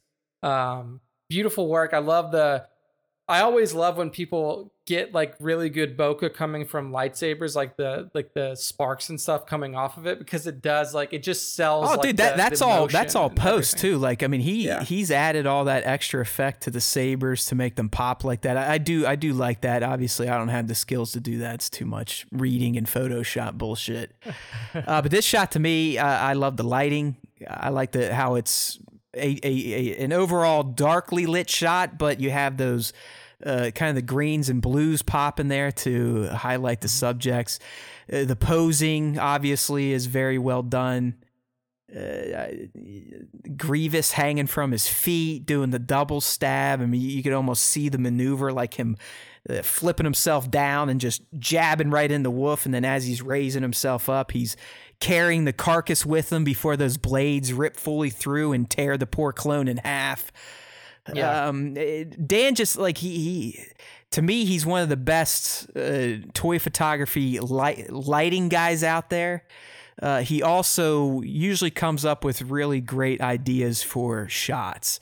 Something that I've just given up on in life. Like, I'm never going to have a great idea like this for a shot, nor could I execute it without wanting to punch a hole in the wall. So I just, I'm getting used to just looking at those of you with imaginations and the ability to do this without stabbing knives and screaming and tweaking your nipples. I try to appreciate your efforts these days. Yeah. I mean, I think that you could pull this off one day, Matt, if you just zenned yourself out. If you found your inner Jedi, I think you'd be able to figure. Yeah, and then I would send it to someone like 1/6 Black Series or Tiny Epic to do all the Photoshop stuff. Yeah, that's what you need. I'm telling you right now. I mean, Liam, I love figure out Photoshop. Matt's gonna send you all of his. Right, I'll give you practice. Post on. I'll give you plenty of practice. But in all seriousness, I do prefer trying to get as much in camera as possible, because it does make the post aspect of this hobby a lot easier. And I'll be 100% honest. The reason I don't attempt a lot of more dynamic shots with crazy posing, wires, figure stands, this, that, and the other thing, is because I don't want to deal with the post bullshit. I don't want to try to wipe a figure stand. In fact, 1/6, while you're on here, I saw a shot of yours, I think it was with the Marvel figures, the Hellfire Club. You had like 6 or 7 figures on those clear plastic stands that, in my opinion, are bulky as shit. They take up a lot of the, in-frame action, and to me would require some pretty serious post-processing wiping going on. How are you doing that? Are you taking a shot of the scene before you place all the stands so you can just kind of layer them and then wipe that shit out? Or are you just trying to erase it with, the healing tool? It's that type of shit, those type of operations, Nick, just give me agita. I'm like, I don't want to I'll just shoot my dumbass portrait. Then I know all I have to do is tweak some light, maybe crop it, maybe add some clarity, and here we go. I mean, if I'm not adding a lightsaber effect, the most I do in post now is tweak brightness, some contrast, some clarity, might add some soft proofing, and might tweak the white balance a bit. That's it. I don't want to fuck with that stuff. So I'm assuming it looks like, Trevor said that, they're pretty bulky, but I had them out of the frame, so he just had to really wipe the arm parts. The like stands, they give me the heebie-jeebies. It's like, because Nick, you could have a fantastic shot, and you got the figure, he's laying in one of those clear stands, and then you go to process it, and you're like, well, fuck, how am I going to get rid of that without making it look like I just wiped something out of the shot? So there you go. There's a slight tangent, a slight woe is me moment from Matt. I've been trying not to do those as much. But yeah, I mean, Tiny Epic Photos, just to me, one of the more brilliant and imaginative toy photographers out there that also has the skills in camera, setup, and post to pull them off. Yeah, 100%. So at Tiny Epic Photos on Instagram, well done. Very visceral, Grievous shot. All right. Next up, we have the Corel Pulse here, and he's got a really cool representation of something we might see in season 2 of The Mandalorian. So what we see is Mando himself, Din Djarin. This is non-full Beskar Mando, standing right next to, in a battle pose, right next to Ahsoka Tano, who's also in a battle pose. This is Rebels Ahsoka with her white lightsabers. And then you also see little baby Yoda standing between them, kind of like with his hands out, ready to use the Force. And it's a really cool scene. So it's nighttime. You see lightning striking in the background. You see a dead trooper there behind the primary figures in there. It almost looks like they're either on Navarro. They're probably on Navarro, given what we're seeing here in terms of the scene. So I just thought it was a really cool kind of trio, an epic trio pick here. Yeah, I remember this because I like the Coral Pulse. I think it's an account that's just been fucked by IG in terms of how it gets limited in terms of just the exposure shots get. But I remember seeing this shot because Coral Pulse, for the most part, is doing really nicely lit close-ups, portraits for that, for the most part. So when I saw this, I was like, hey, man, getting into a scene. And then I read it, it's like, I mean, this is a full-on composite shot, Nick. So the background's all fake. I think the whole background's fake. Some of the foreground stuff's fake. Obviously, what they're standing on is real. But this is one of those shots where you layer in digital assets to create the final shot. So I thought that was pretty interesting because to me, I've always felt like Coral, for the most part, is capturing everything in frame outside of tweaking some effects in post. Yeah. So, yeah, man. I mean, it just captures those characters so well. So beautiful job. Hey, look here. Who showed up, Bossajan. The time change boy is back. Better late than never, assholes. We love you too. Yeah, I guess so. Better late than never. All right, up next, and he just joined the live stream. That's Broken Artist. He just came in.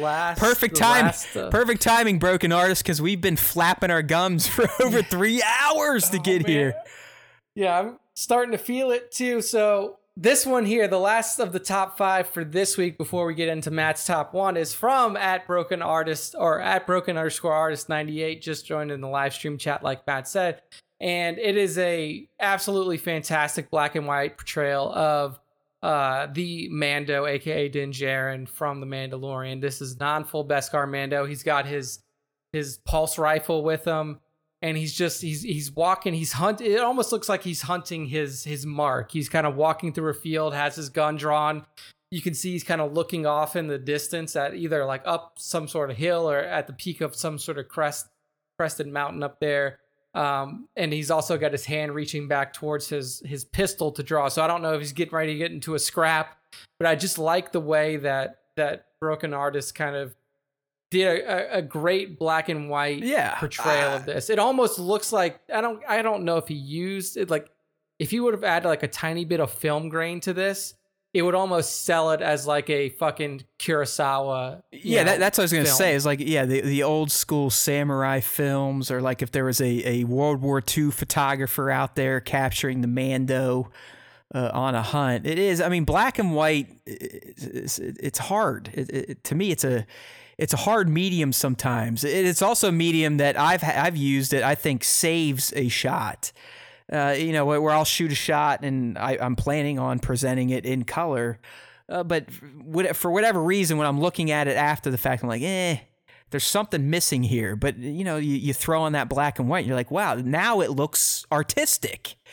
But sometimes black and white can also make a shot look poopy. And that's not the case here with Broken Artist 98. It does, as Nick said, it gives it that vintage feel.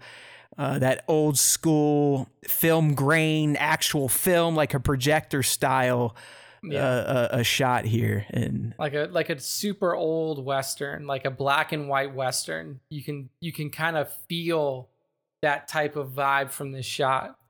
So yeah, and like a lot of people would say, like, or a lot of people think that like, well, black and white's not eye catching, and if you're scrolling through your feed and, something black and white's just going to pass right up. But like, I found this in the sea of everything that Matt shared this week. Yeah, I mean, you're right. You are right. I'll tell you, I mean, a shot like the one we just saw from Tiny Epic or even Coral Pulse, I mean, those colors, boom, they're going to grab you right away. I mean, black and white, on the other hand, it might not have that kind of like pop, like that jump grab, but it's more like, oh shit, this is some high art stuff, right? When you're flipping through, like, whoa, this isn't all like bright and vibrant looking. What's going on here? Oh, this is a piece of art. So I agree. It is. This is a perfect shot for the black and white effect. Yeah, exactly. So at broken_artist98 on Instagram. Beautiful job here. I mean, I can literally almost see, like a Kurosawa, type of film being made around this character. Yeah, you're waiting for some Ronin asshole to come by, and Mando just cuts him in half. You get like the fucking, you get the screen with all the words on it because they're like speaking in Japanese, and you get the screen that translates it. It's like, okay, I challenge you. I'm into it. I challenge you to a duel. Yeah, I love it. So good stuff there. Well done. And it's now time for Matt's top one of the week. So Matt, take us away. Take us into the top There one we zone. go. Look at this shot. And it is from our friend at 16Shooter, one of the hosts of the 16 Pack.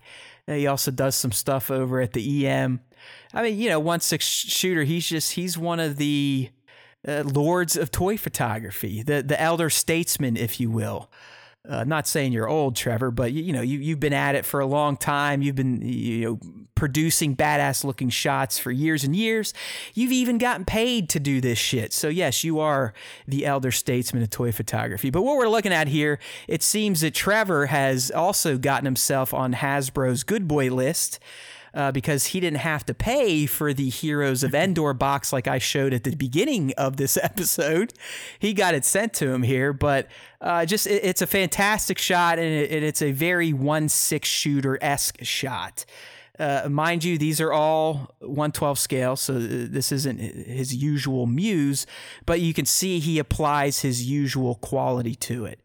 That background, Nick, that is a mix of fucking trees this guy has made and a digital screen. So wait, like handmade trees? Yes. That like what over there on the left by that stormtrooper, that tree right there, that is something Trevor has produced. I don't know what he made it out of.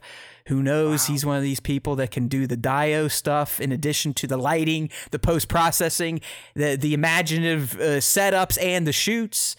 So he's got it all. But yeah, I mean, those trees are real. The ones way back there, those are our screen because he's got a big ass TV he uses.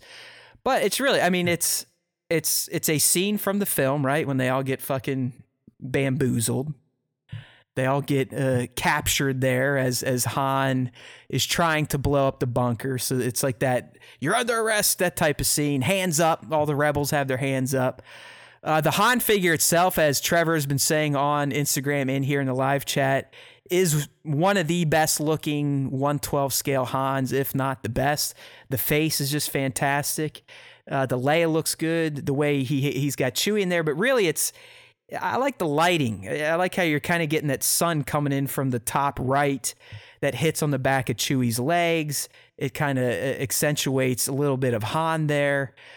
It's just an overall well done scene shot. That's what I'm calling it here.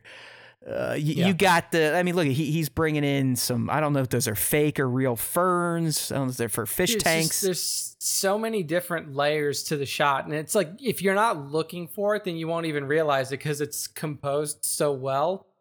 Like you said, the ferns in the foreground that are just like, the tiny bit of blur in the foreground sells the depth of the shot to you immediately. And then the layers of people that are in the back, like you have your foreground figures, you even have mid-ground figures, you have background figures.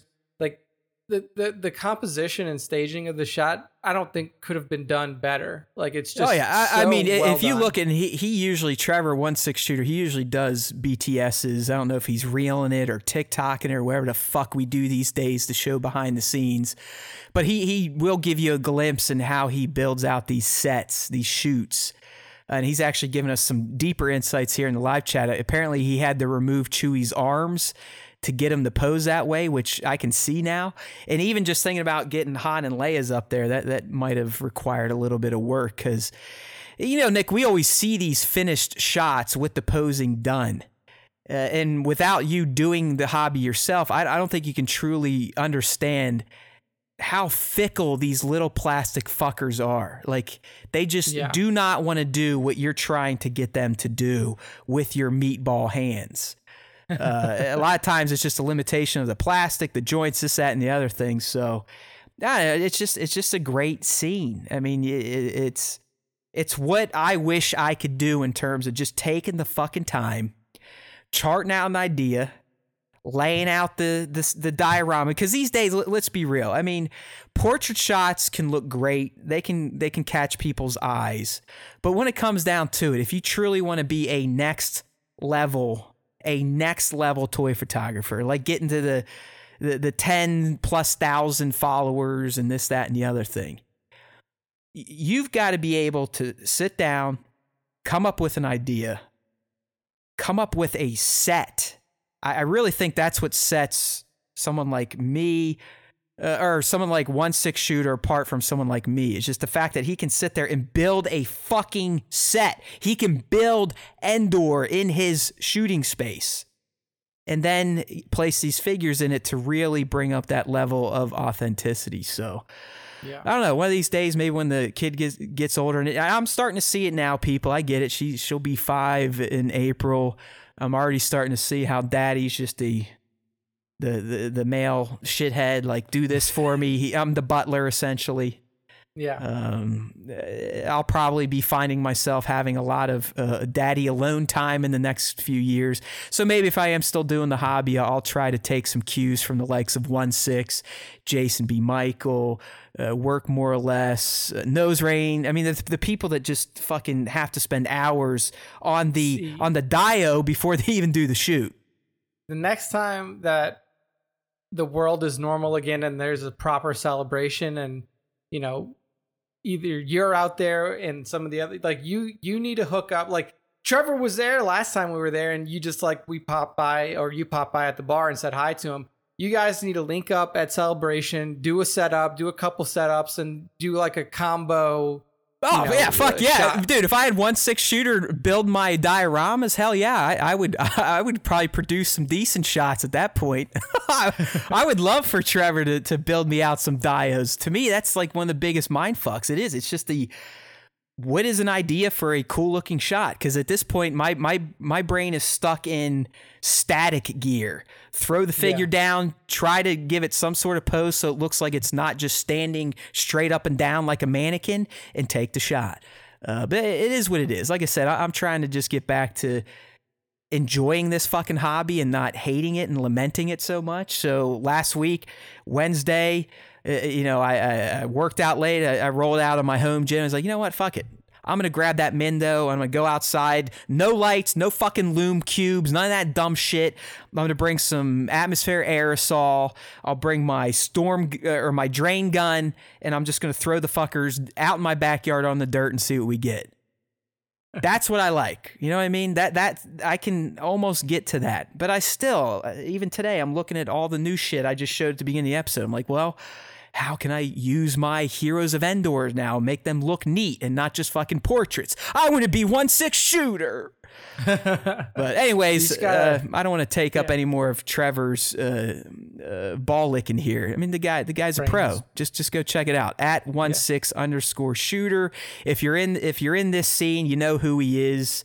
I highly doubt anyone in toy photography for any amount of time has not come across the 1/6. All right.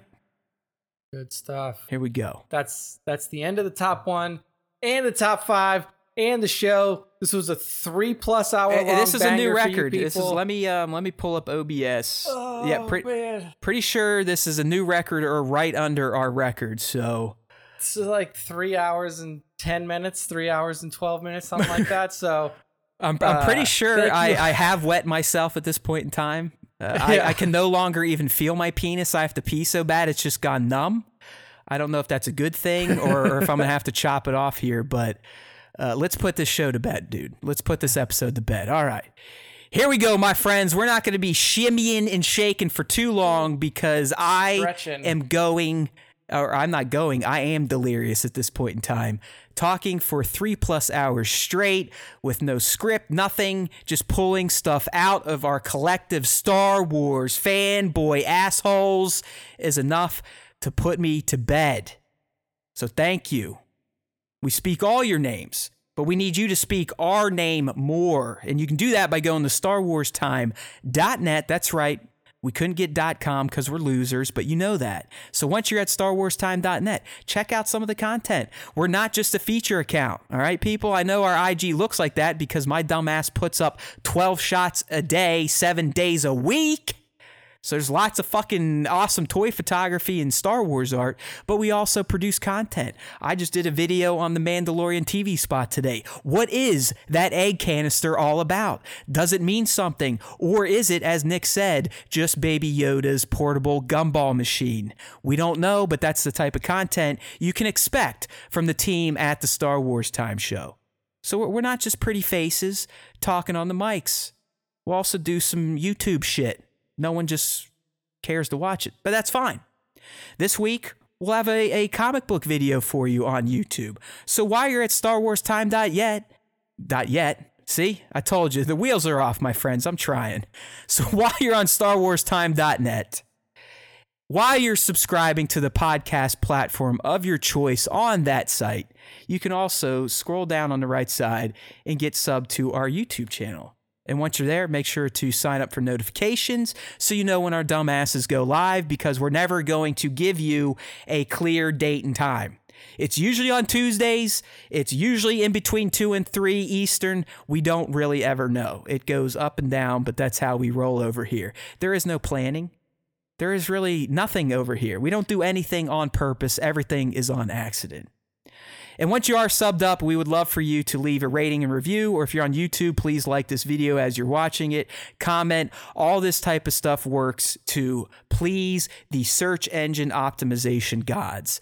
That's what we need at this point, more so than anything else. We're not going to ask for handouts, but we will ask for foot soldiers. People like Lima 4 out there recruiting. People like Baron's Black Series out there recruiting. Greggy Boy, keep it up. That has been the best type of growth for us. Look at that we read that question from Anthony this week, who said he learned from the show from Action Figure Noob. This is the dumb shit I keep pleading for. Keep that word of mouth stuff going. All right? Because otherwise, no one's going to know about our little asses. Numbers are a little off this month. So yeah, I am feeling a little sad. You got to remember, I am a Star Wars fan, podcaster, narcissist. I feel everyone should love us. Everyone should hate us. And everyone should listen to us. But if we don't hit our 2,000 this month, you better watch the fuck out.